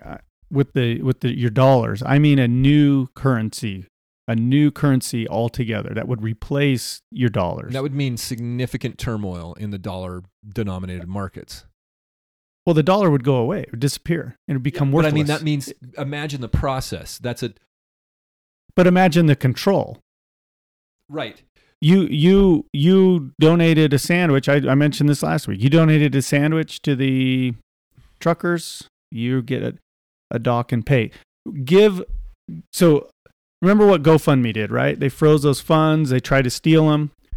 Well, a lot of people said we're gonna donate through Give, Send, Go or something like that. Well, do you know what happened there? No, I don't. The donor lists for Give, Send, Go were hacked, were stolen, and now are being published. Oh, so they're doxing these people. So they're doxing people, and people are looking at it going, oh, man, that's one of my coworkers. I know someone in there. So, well, are those donors now are going to face consequences? Some of them will anyway. Some of them are going to get fired. There's going to be some boss that's like, you gave to the truckers, you insurrectionists. You're gone. We can't have you here. Yeah. These are just little teeny hints at what's going to happen with a GovCoin. I've always called it GovCoin. I think that's a good point. And that's the only thing, I think that's the only thing left, or the biggest thing left. Because once they have that, once they control your finances completely and can shut it off at the flick of a switch, or dock you pay, or give you a raise for good behavior or whatever, it's over. So remember, I don't think they get to this without a big conflagration, war, massive changes in society. So it doesn't necessarily look like your vaccine passport that's on your phone right now or whatever. But is it possible that, and I don't think you're saying that either. You're saying this is the end goal. They're essentially beta testing a bunch of the features of they're conditioning us for us to. Yeah. Okay, we have all this crypto. Crypto paid a lot of money to advertise yesterday in the Super Bowl. Did they? I was curious about that. You had one of the ads I actually liked with Larry David that turned out to be a Coinbase ad. But looks like Bitcoin's up today. But I wonder about I wonder if some of these cryptos like Bitcoin is all part of the PSYOP too. Yeah. Well, who is what's the Satoshi? What's the name of the founder of Bitcoin that nobody knows about? Right. Is it all just a matter of conditioning us to a different type of currency that's really cool and really valuable and it's independent? Yeah, Satoshi Nakamoto. Come on, there's no way that the powers that be are going to let a independent currency exist that they don't control. Right now, the value of it's already tied up in the U.S. dollar. Well, a lot of people want to say Bitcoin is independent and you can be private and everything on it, whatever. No, they track you. They've been tracking down people that have stolen it. The blockchain is public. You can reverse engineer that, and it's meant to be visible and trackable. That's the whole thing. It's supposed to not be controllable by the Fed, and it's supposed to be a perfectly scarce resource, Bitcoin. So they're going to pull the rug out. We're all going to fall down. When we get back up, we're going to realize my dollars are worthless. Right. So my job is gone because that company and everything is gone. There are no more jobs. I'm going to be assigned a job. Mm-hmm. So my question is, I know keep trying to break in here. Is the vaccine passport push right now, is that simply like a head fake? Like, oh, you thought we were going to do this, but here it's GovCoin. It's I don't think a head fake. I think it's a conditioning. It's to get us to accept the fact that we have to qualify ourselves to participate in society. Yeah, and then everybody. But they might say, okay, we'll lift the mandates. I think that's what I'm seeing. And for the next 6 months, we think freedom won. That's the fake Great Awakening. That then the rug is totally pulled out from under the economy, where everything crashes, and you need a new currency. And we propose, because the private cryptos are so unstable, we propose a government-run solution. Look at history. Just the financial atrocities that have occurred or been allowed to occur after market crashes, right? Oh, just the amount of readjustment and money pumped in the economy after the 2008 crash. That was the end of our economy right there. Well, and look at last year in 2020, tons of stimmies. We're calling them stimmies now because we love them. It's cute. Yeah. And of course, all of the transfer of wealth from the middle class to the upper class. We've talked about how the billionaires have become bajillionaires. But the bazillionaires. And so all they need to do is pull that rug out from under us, and this time make it so bad that it's not just a stock market crash, but there is no food on the shelves, right? And for a long period of time. You've mentioned, what are we? We're all 3 days away from becoming hardened barbarism. Yeah. Well, 3 days is easy. Look what they did in 3 days in March 2020. Really, over the span of a weekend, we went from, there's a virus, to locked in our homes, to under house arrest, under the biggest psyop in modern history.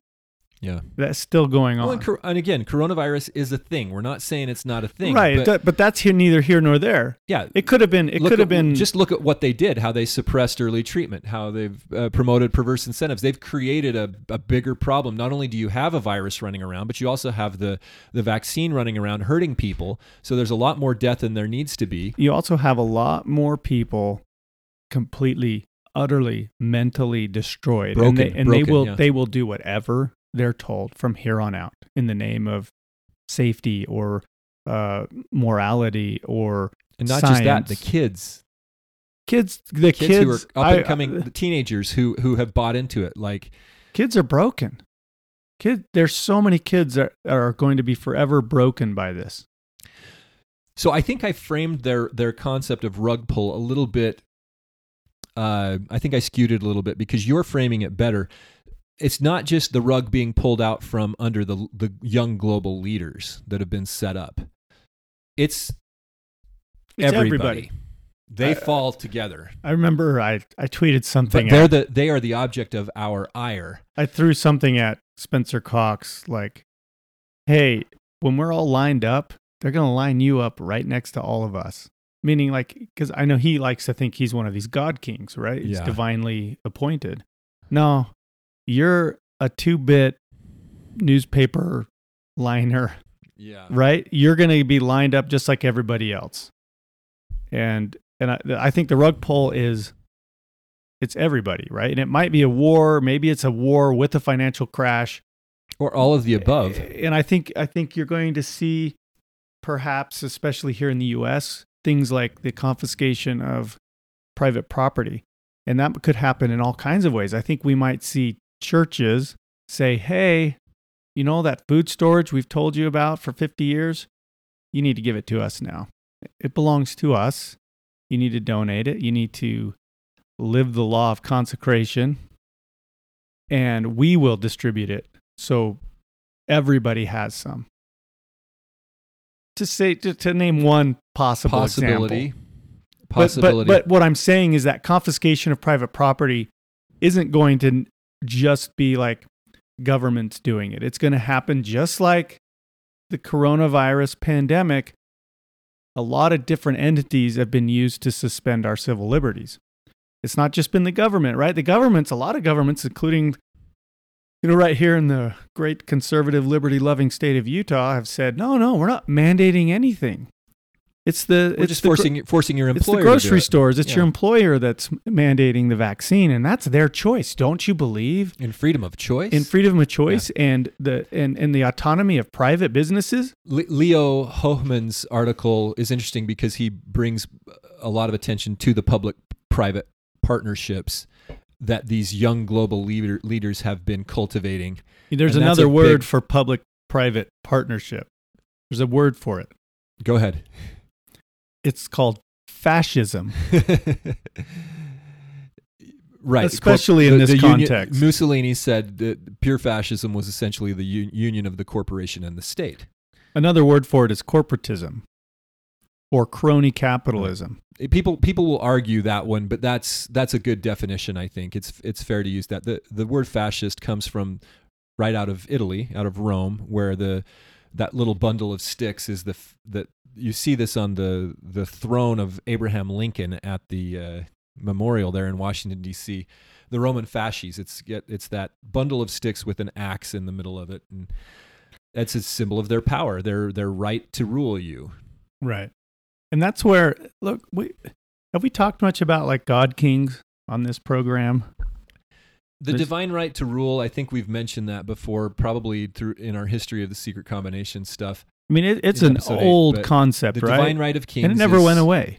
Never went away. It's age old. It's often talked about in the history books relative to the post-medieval, almost Renaissance up through the First World War, this idea that the ruling class of Europe claimed the divine right to rule. Right. That God had set them up to rule. Louis the 14th, the Sun King, right?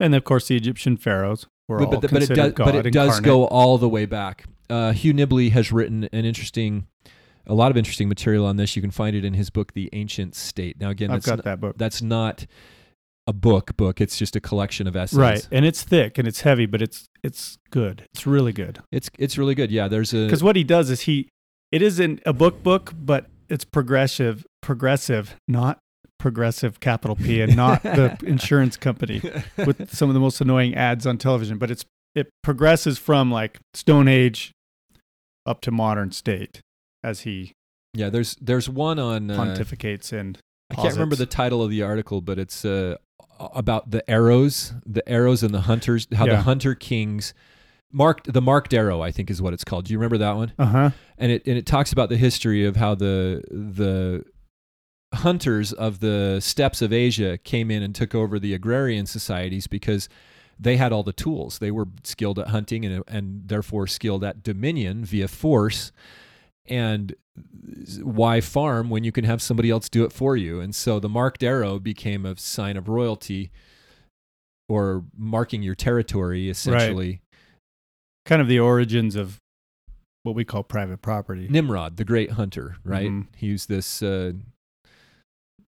hunter king who comes in and takes over. And archery hunters today will mark their arrows so they know it's theirs. Oh, okay. Well, anyway, I have mine numbered. So and there are arrows that shoot better than others. Oh, There's okay. arrows I always miss with and arrows that I sometimes miss with. So I use the sometimes miss. I use those more. Interesting. That's interesting. But the idea is that those hunter kings came in and they usurped a model and then blew it way out of proportion that they saw called the Holy Order. And this order descended from Adam. When Adam was given dominion over the world, he was established as the one that had the birthright, the son of the living God, the rightful king. Don't say I'm confusing him with Jesus here, okay? Because Jesus is the one that gave him that right. Right. He's the rightful king of the world. That's what anointed one means, the true king, the one who was anointed, or Christos, the one who was given the right over this world from his father. And we've talked about that before. Anyway, Adam was the one that received dominion from the Lord, and then he passed that down through his generations, that we call them the patriarchs. And then the right was sort of obscured after Noah through an apostasy of the Shemites, and that's why in the book of Abraham it says that Abraham says, I sought the rights belonging to the fathers and the right where I could administer the same. And he said he became a rightful heir. He said he ended up becoming a high priest and was given the birthright. And that's why Father Abraham is such an important inflection point in history. If you look at basically the cause of all conflict that we know of in the world, the history of war, history of tyranny, and even going back to what we call the war in heaven, was all fought over basically usurpers trying to take the will or the right to rule.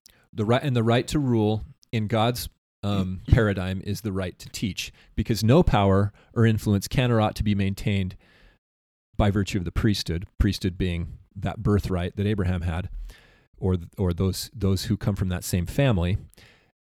except for by persuasion, meekness, gentleness, kindness, love unfeigned, and by pure knowledge, which shall greatly enlarge the soul without hypocrisy and without guile.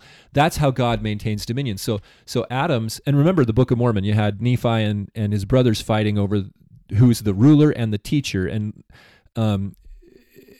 the brothers, the older brothers, they wanted to be the rulers and the teachers. And at one point, Laman even gets upset at Nephi for afflicting us with his words. He's afflicting. We want to kill him so that he will no more afflict us with his words. And that's the thing, is who gets to say what the truth is, who gets to say what the reality is. And you don't, if you're one of these people like Abraham, it's not like Abraham's making it up. It's not like I am the scripture. I've heard that said in certain circles. God didn't give his power to men. I am the science. That's said in the secular circles. We've had people in our circles say, I am the scripture. We are not, you don't freelance. You got to get it from God, and you have to make a persuasive case that it did come from God if you're part of that model. So the model of the true rightful guys is very nuanced. It's persuasive.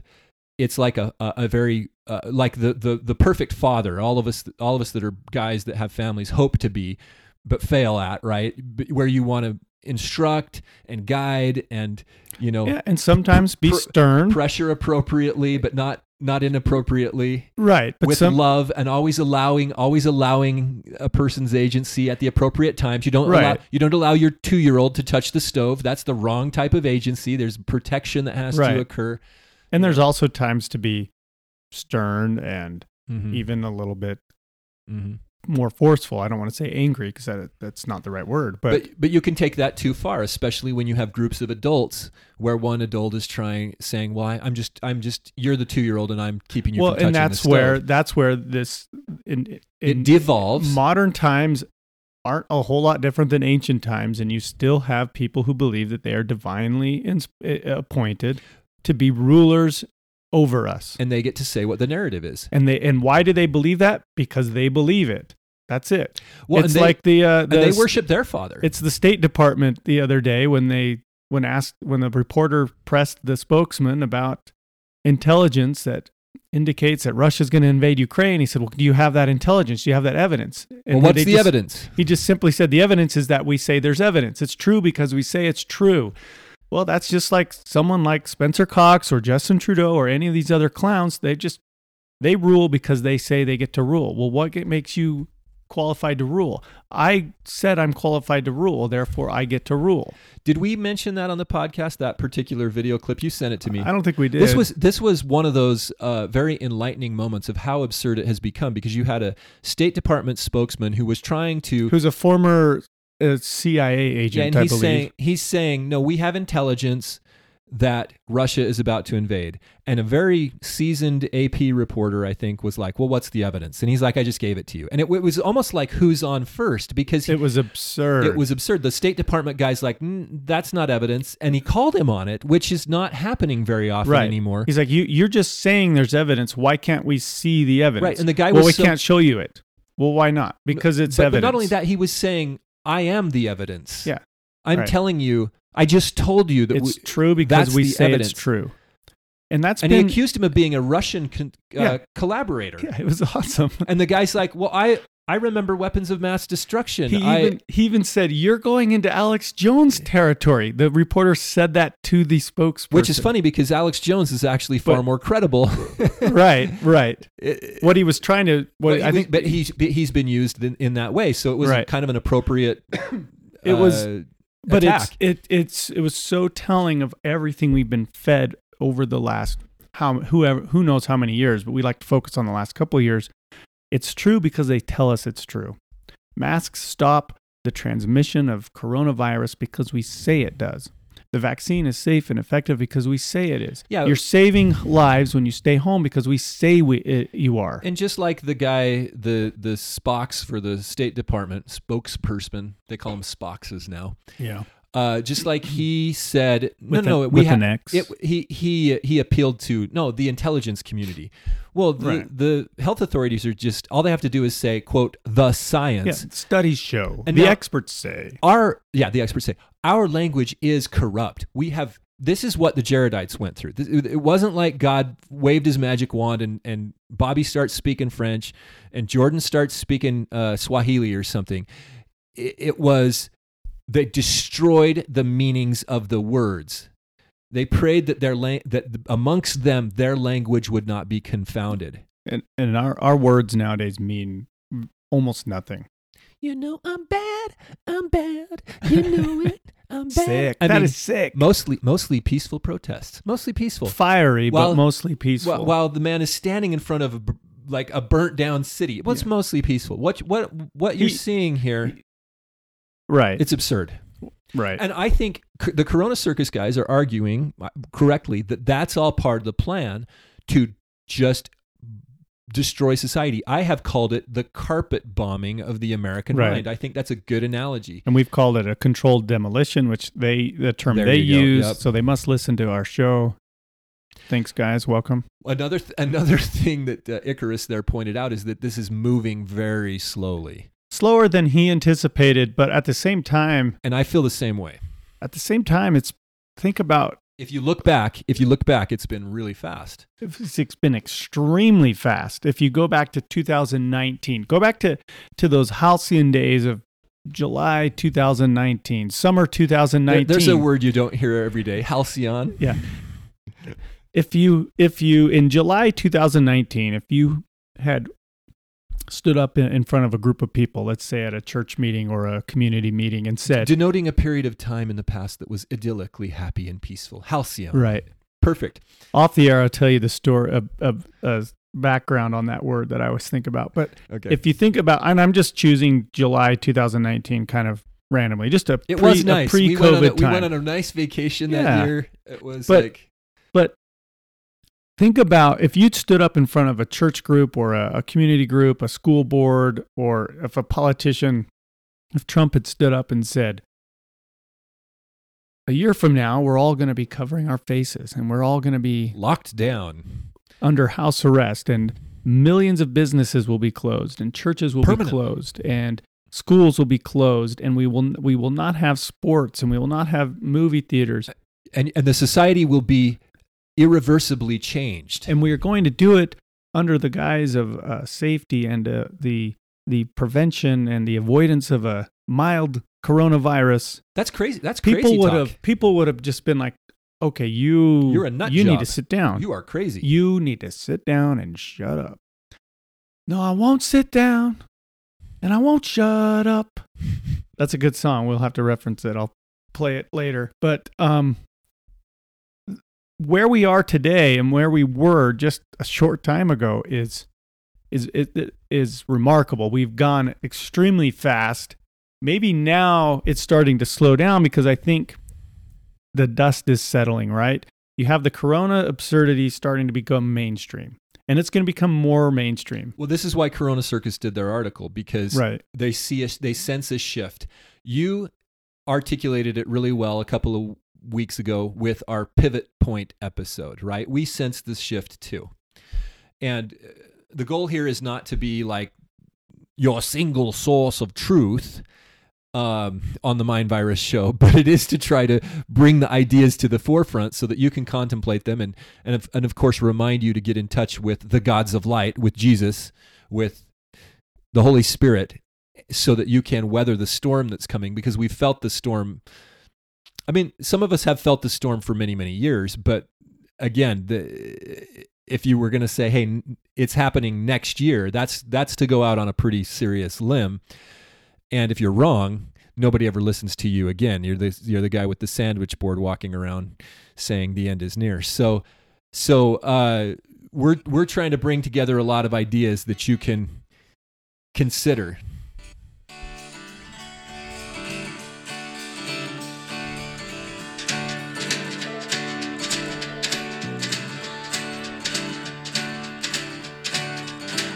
We're going to get DMCA'd if this goes on much longer. I'll take the risk. Well, I guess I should confess that I am starting to get old. All the latest music fads all pass me by and left me cold. All the kids are talking slang, I won't pretend to understand. All my friends are getting married, mortgages and pension plans.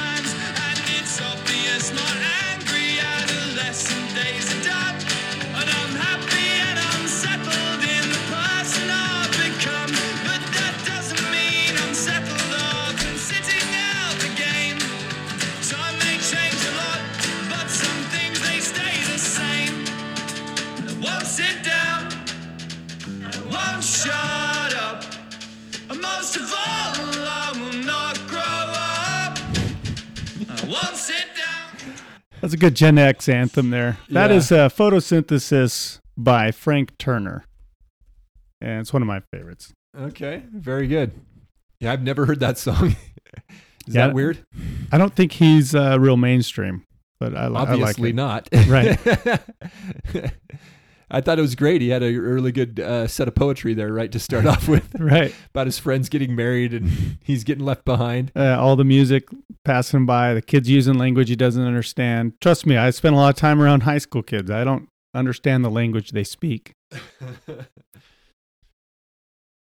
Well, that kind of derailed us, but the coronavirus circus guys, and this is a theme he comes back to a lot. They come back to the gods of light. That's our phrase. Are going to win. Humanity is what he would says. say, I These think. barbarians. He calls them barbarians. The barbarians are going to lose. They're stupid. They underestimate us, and they're on the wrong side of history. history, and they're on the wrong side. Period. They're fighting against something that you can't defeat. And I think he's right, but I don't think that means we're going to have it easy coming in the future. Well, the way they end this article is quite ominous because they just kind of throw all this out there like, yeah, but they're going to fail. But he says, whatever happens, 2022 will be interesting. Remember, it's all a big bluff. Remember, there's nothing to fear. This isn't an encouragement to apathy. We continue to recommend changing one's savings into physical precious metals, and most importantly, leaving the cities. So he says there's nothing to fear, but leave the cities. Yeah. Well, and it's like, he's right. okay. Jack Posobiec has been saying the same thing. Get out of cities. Get out of cities. What's a city? Well, right. What's right. a suburb? What's a city? What?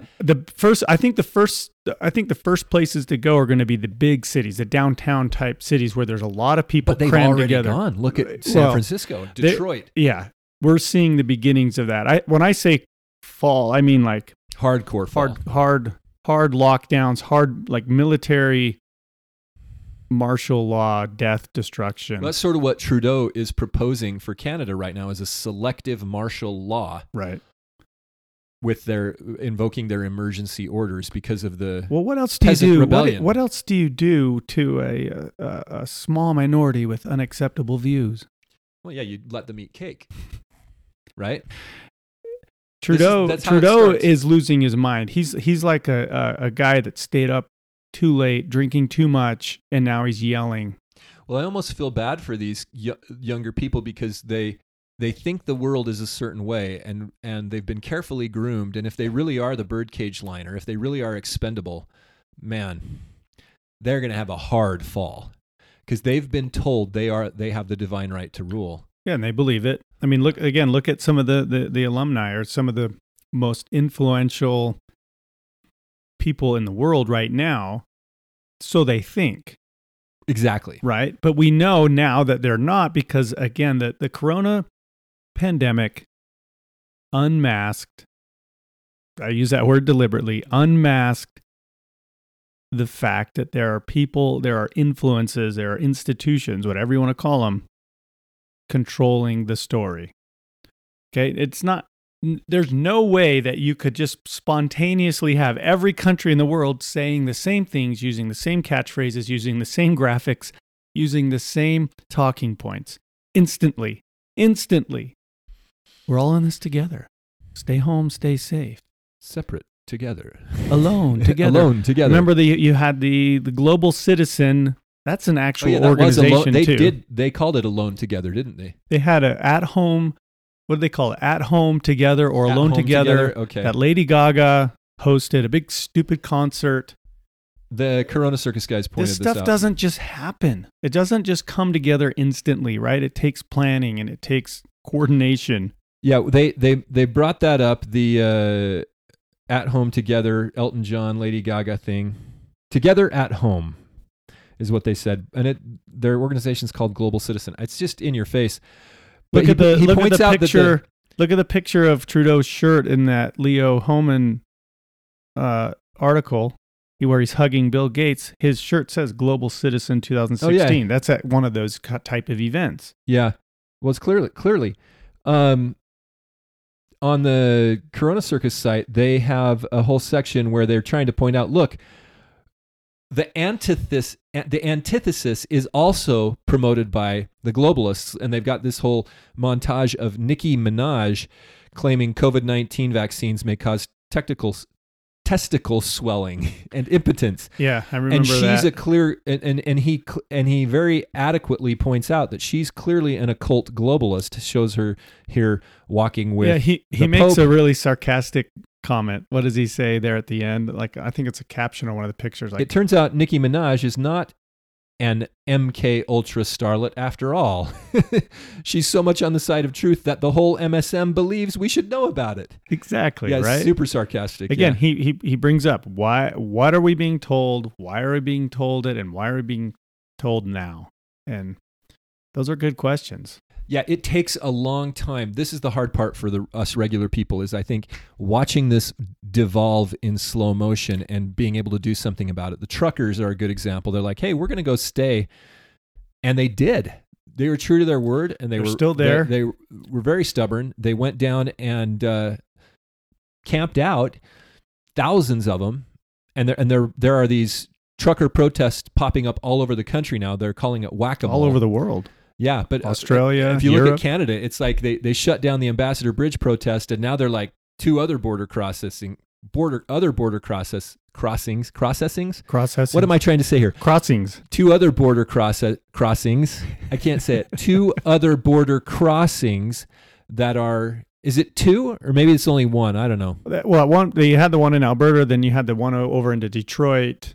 And there might have been more. And one of the reasons that they're focusing on borders is because the vaccine mandate affects border crossings with these truckers who are used to going back and forth delivering goods. Well, they found the line in the sand for these people. That's the thing. It's literally a line in the sand. And that's what everybody's going to be faced with is the line in the sand. Where at what point are you Which no is longer why willing to submit? It frustrates me because I was the guy 2 years ago saying masks and lockdowns are our line in the sand, guys.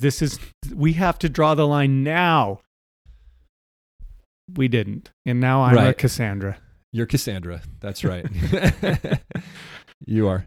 Well, this is a should really we- interesting discussion. It is. So highly recommend these articles we're going to link to. Highly recommend reading them and then looking at the world through these ideas. It doesn't mean you have to agree with them. I like the Corona Circus guys. I don't always like Jordan. I don't always believe or agree, but they're very insightful. They get into some of the more esoteric, the occult, and some of the ritualistic nature of this, and I'm on board for a while with that. I think this has been a ritual. I think it has been something that is. It is a massive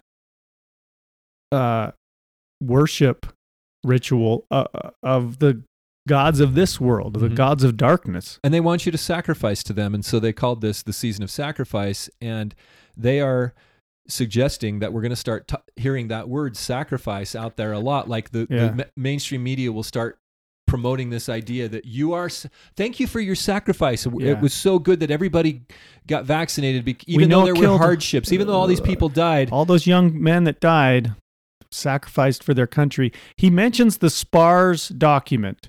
This is Right. important because when we You had brought that Truman up. on, Truman mentioned that. Truman's doing really well, by the way, naturally having recovered from That's good.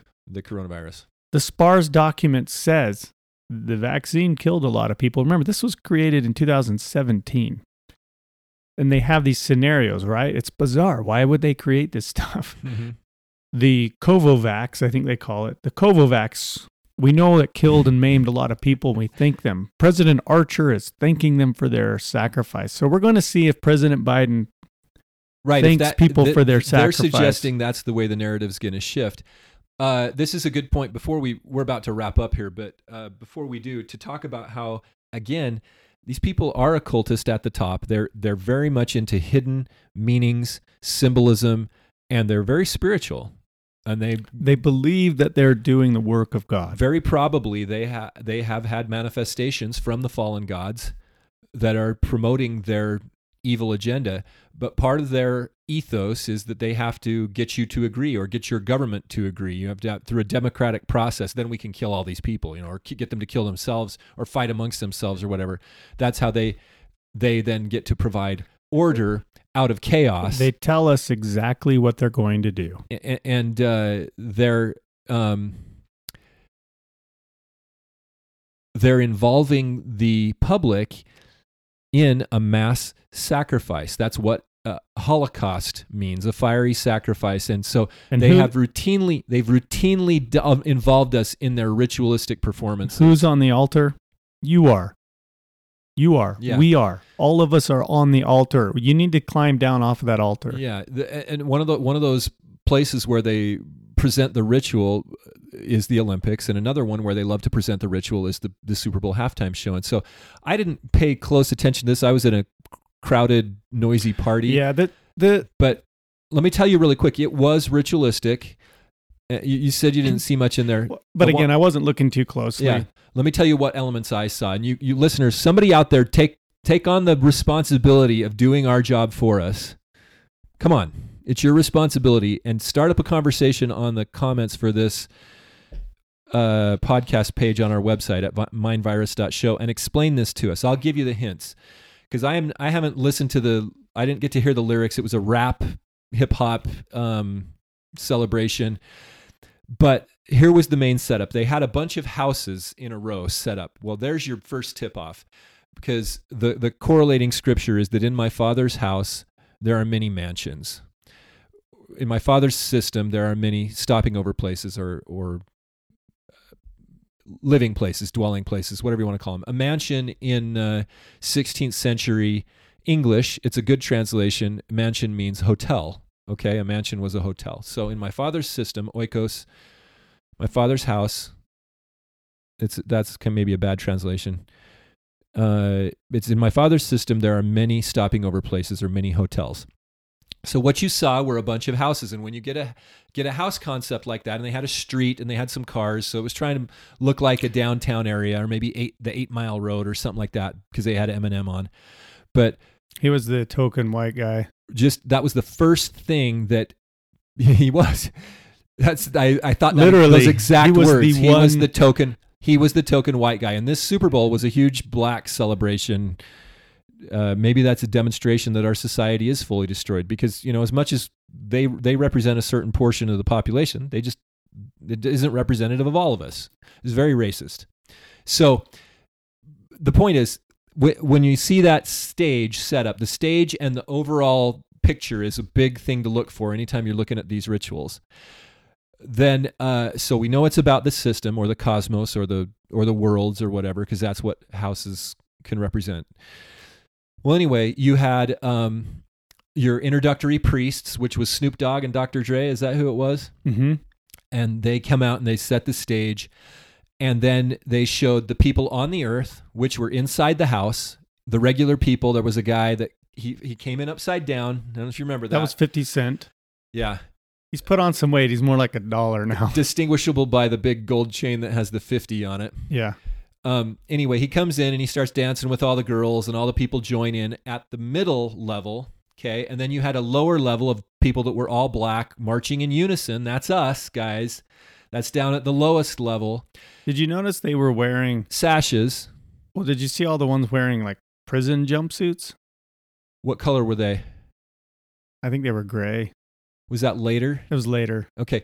Well, I'm just kind of going in order that right. I remember. And I'm just going off the cuff here, because maybe this would be an episode. I don't know. But maybe somebody should decipher it all for us and just do our work and put it in the comments. I'd really appreciate that.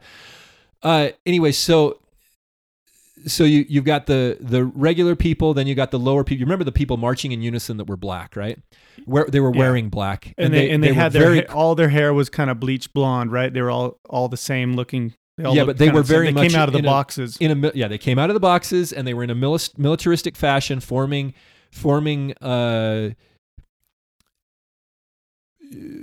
symbols on the, like a marching band, but they were at the lowest level, and they're wearing black. They're in darkness. That's us, okay? This is what they're doing to us down here. And they were wearing sashes. Now, maybe this isn't us, but maybe it's the controllers, because the sash is a symbol of royalty. It shows up in South America or royalty in Europe or whatever. Miss Universe. This is this is also reminiscent of the apron that is worn in the Mormon ceremony, where the man is asked who's wearing black, what is that emblem you have on, what is that apron you have on? And he says, it's an emblem of my power and my priesthoods. Okay, so that's a real element there that they had, and it said Dre Day. So essentially, this is the day of my power, is what I was thinking when I saw that. And you also had interspersed a woman named Blythe or White, or what's her name? Mary J. Blige. Okay. She was up at the top wearing sparkly star outfits. All the people on the top level, on the rooftops, they were wearing the star outfits. So you have a heavens, earth, and hell, or heavens, terrestrial, telestial type of a setup. You see this? And they were very true to the colors, and the outfits. So it was, again, they're almost always doing a ritual here. And then at the end, they had over the banded Jumbotron that go around it's not Jumbotron, but the banded video displays that go the around light boards or whatever they're called around the stadium. They had fire flashing at the end. They always do this fire, and then they had golden fireworks because, of course, the earth burns. So anyway, and let's not forget Eminem, who comes in and does his song about breaking into the music industry, the rap industry. I was asking the family and friends that were with us. I said, "Is this song?" Because I don't remember it. It's his big, like, triumphant anthem that you own it, own it. But it actually mentions the New World Order in that song, and that was your sort of fallen Jesus figure. And he ends up kneeling to Dr. Dre, I think. But yeah, he takes a knee. The NFL didn't want him to do that. They're going to say that was all a Black Lives Matter homage, but that's. Well, I saw on Twitter that was the moment that racism ended. Well, this was not about racism, even though it was very racist.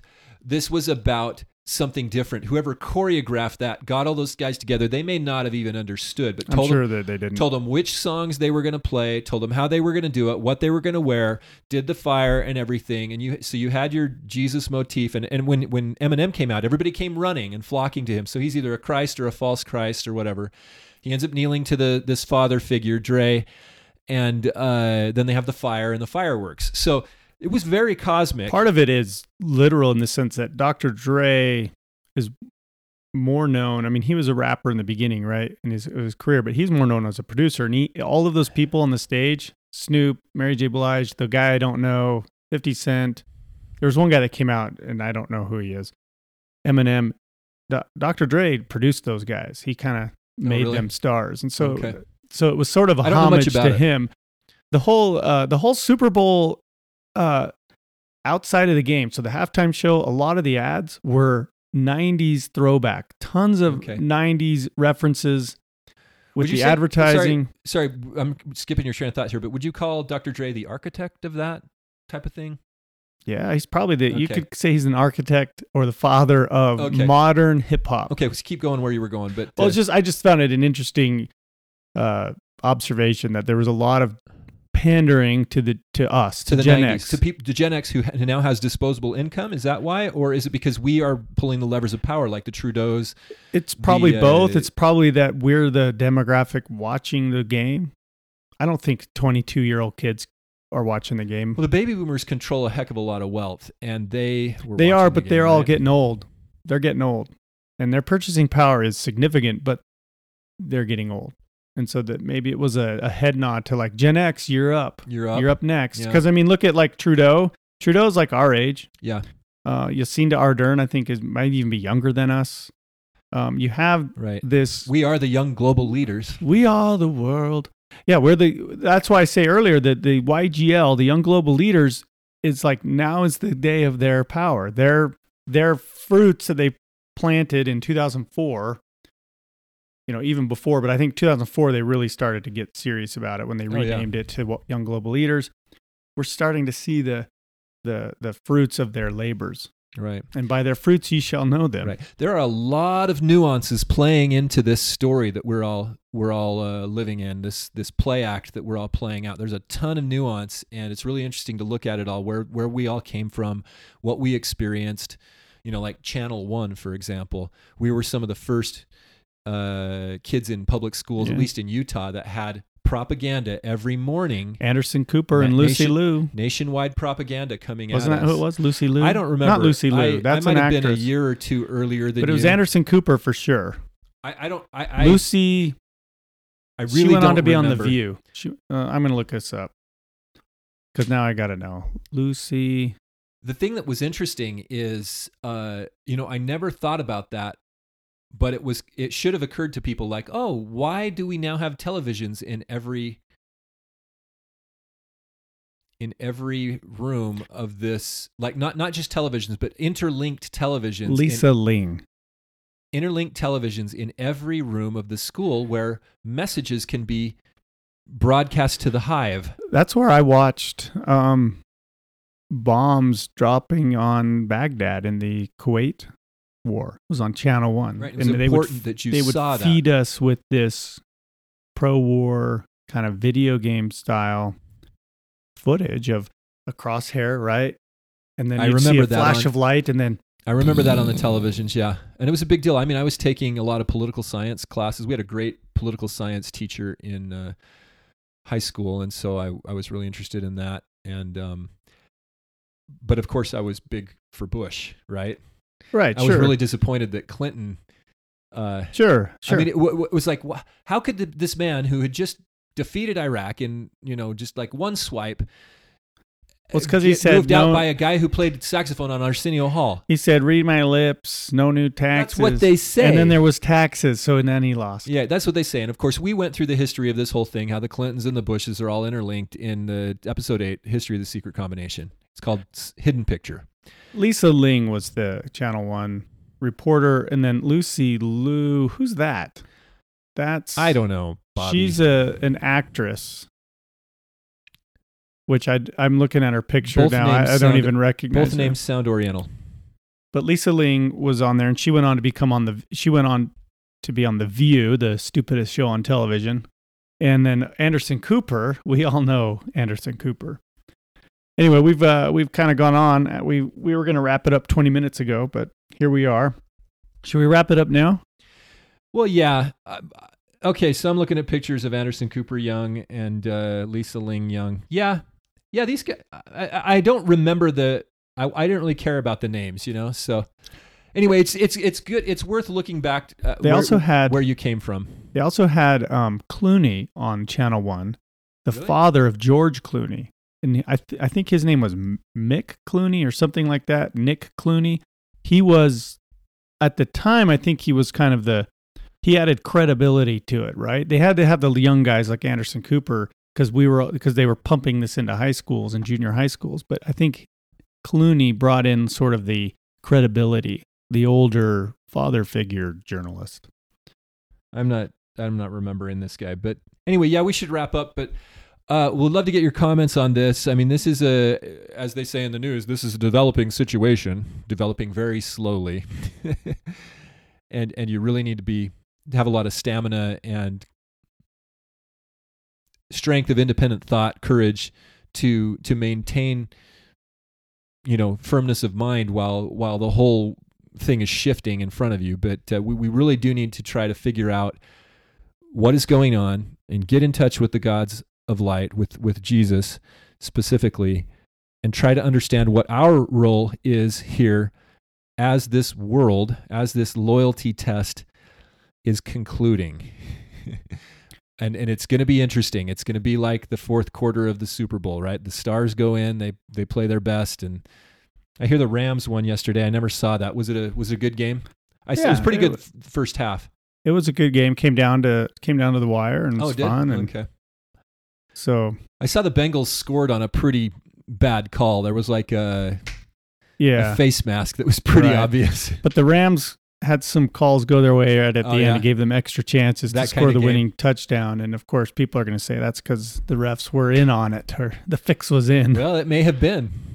It may have been. Listen, everything that we see, I- everything we're told, Yeah, is it's a all lie. an illusion. I'm surprised as I've been watching some of the news on this how much overt betting advertising there is, gambling advertising relative to Yeah. pro sports. No, Nick Clooney worked here in Salt Lake City for several years to anchor and help launch the news operation of the market's Fox station, KSTU. I'm just looking this up, and I don't see anything on Wikipedia about his stint on Channel 1 News. Maybe he didn't want that in his... Oh, he's Clooney's father. He's Yeah, not George- his son. No, George Clooney's dad. That's what got me mixed up. I was looking for a younger guy. Yeah, I remember his dad.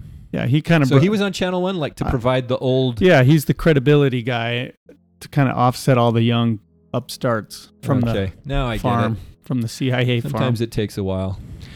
Okay. Well- Hey, everybody, thanks for listening. Thanks for listening, for sure. Thanks for commenting. Thanks for sharing. Hit that subscribe button. Like, comment, subscribe. If we had a subscribe button. What we do on our I guess on feeders. a podcast, yeah, on those podcast apps, you've got them. All right, everybody. That's it for us today. Have a good week. Signing off. Take care.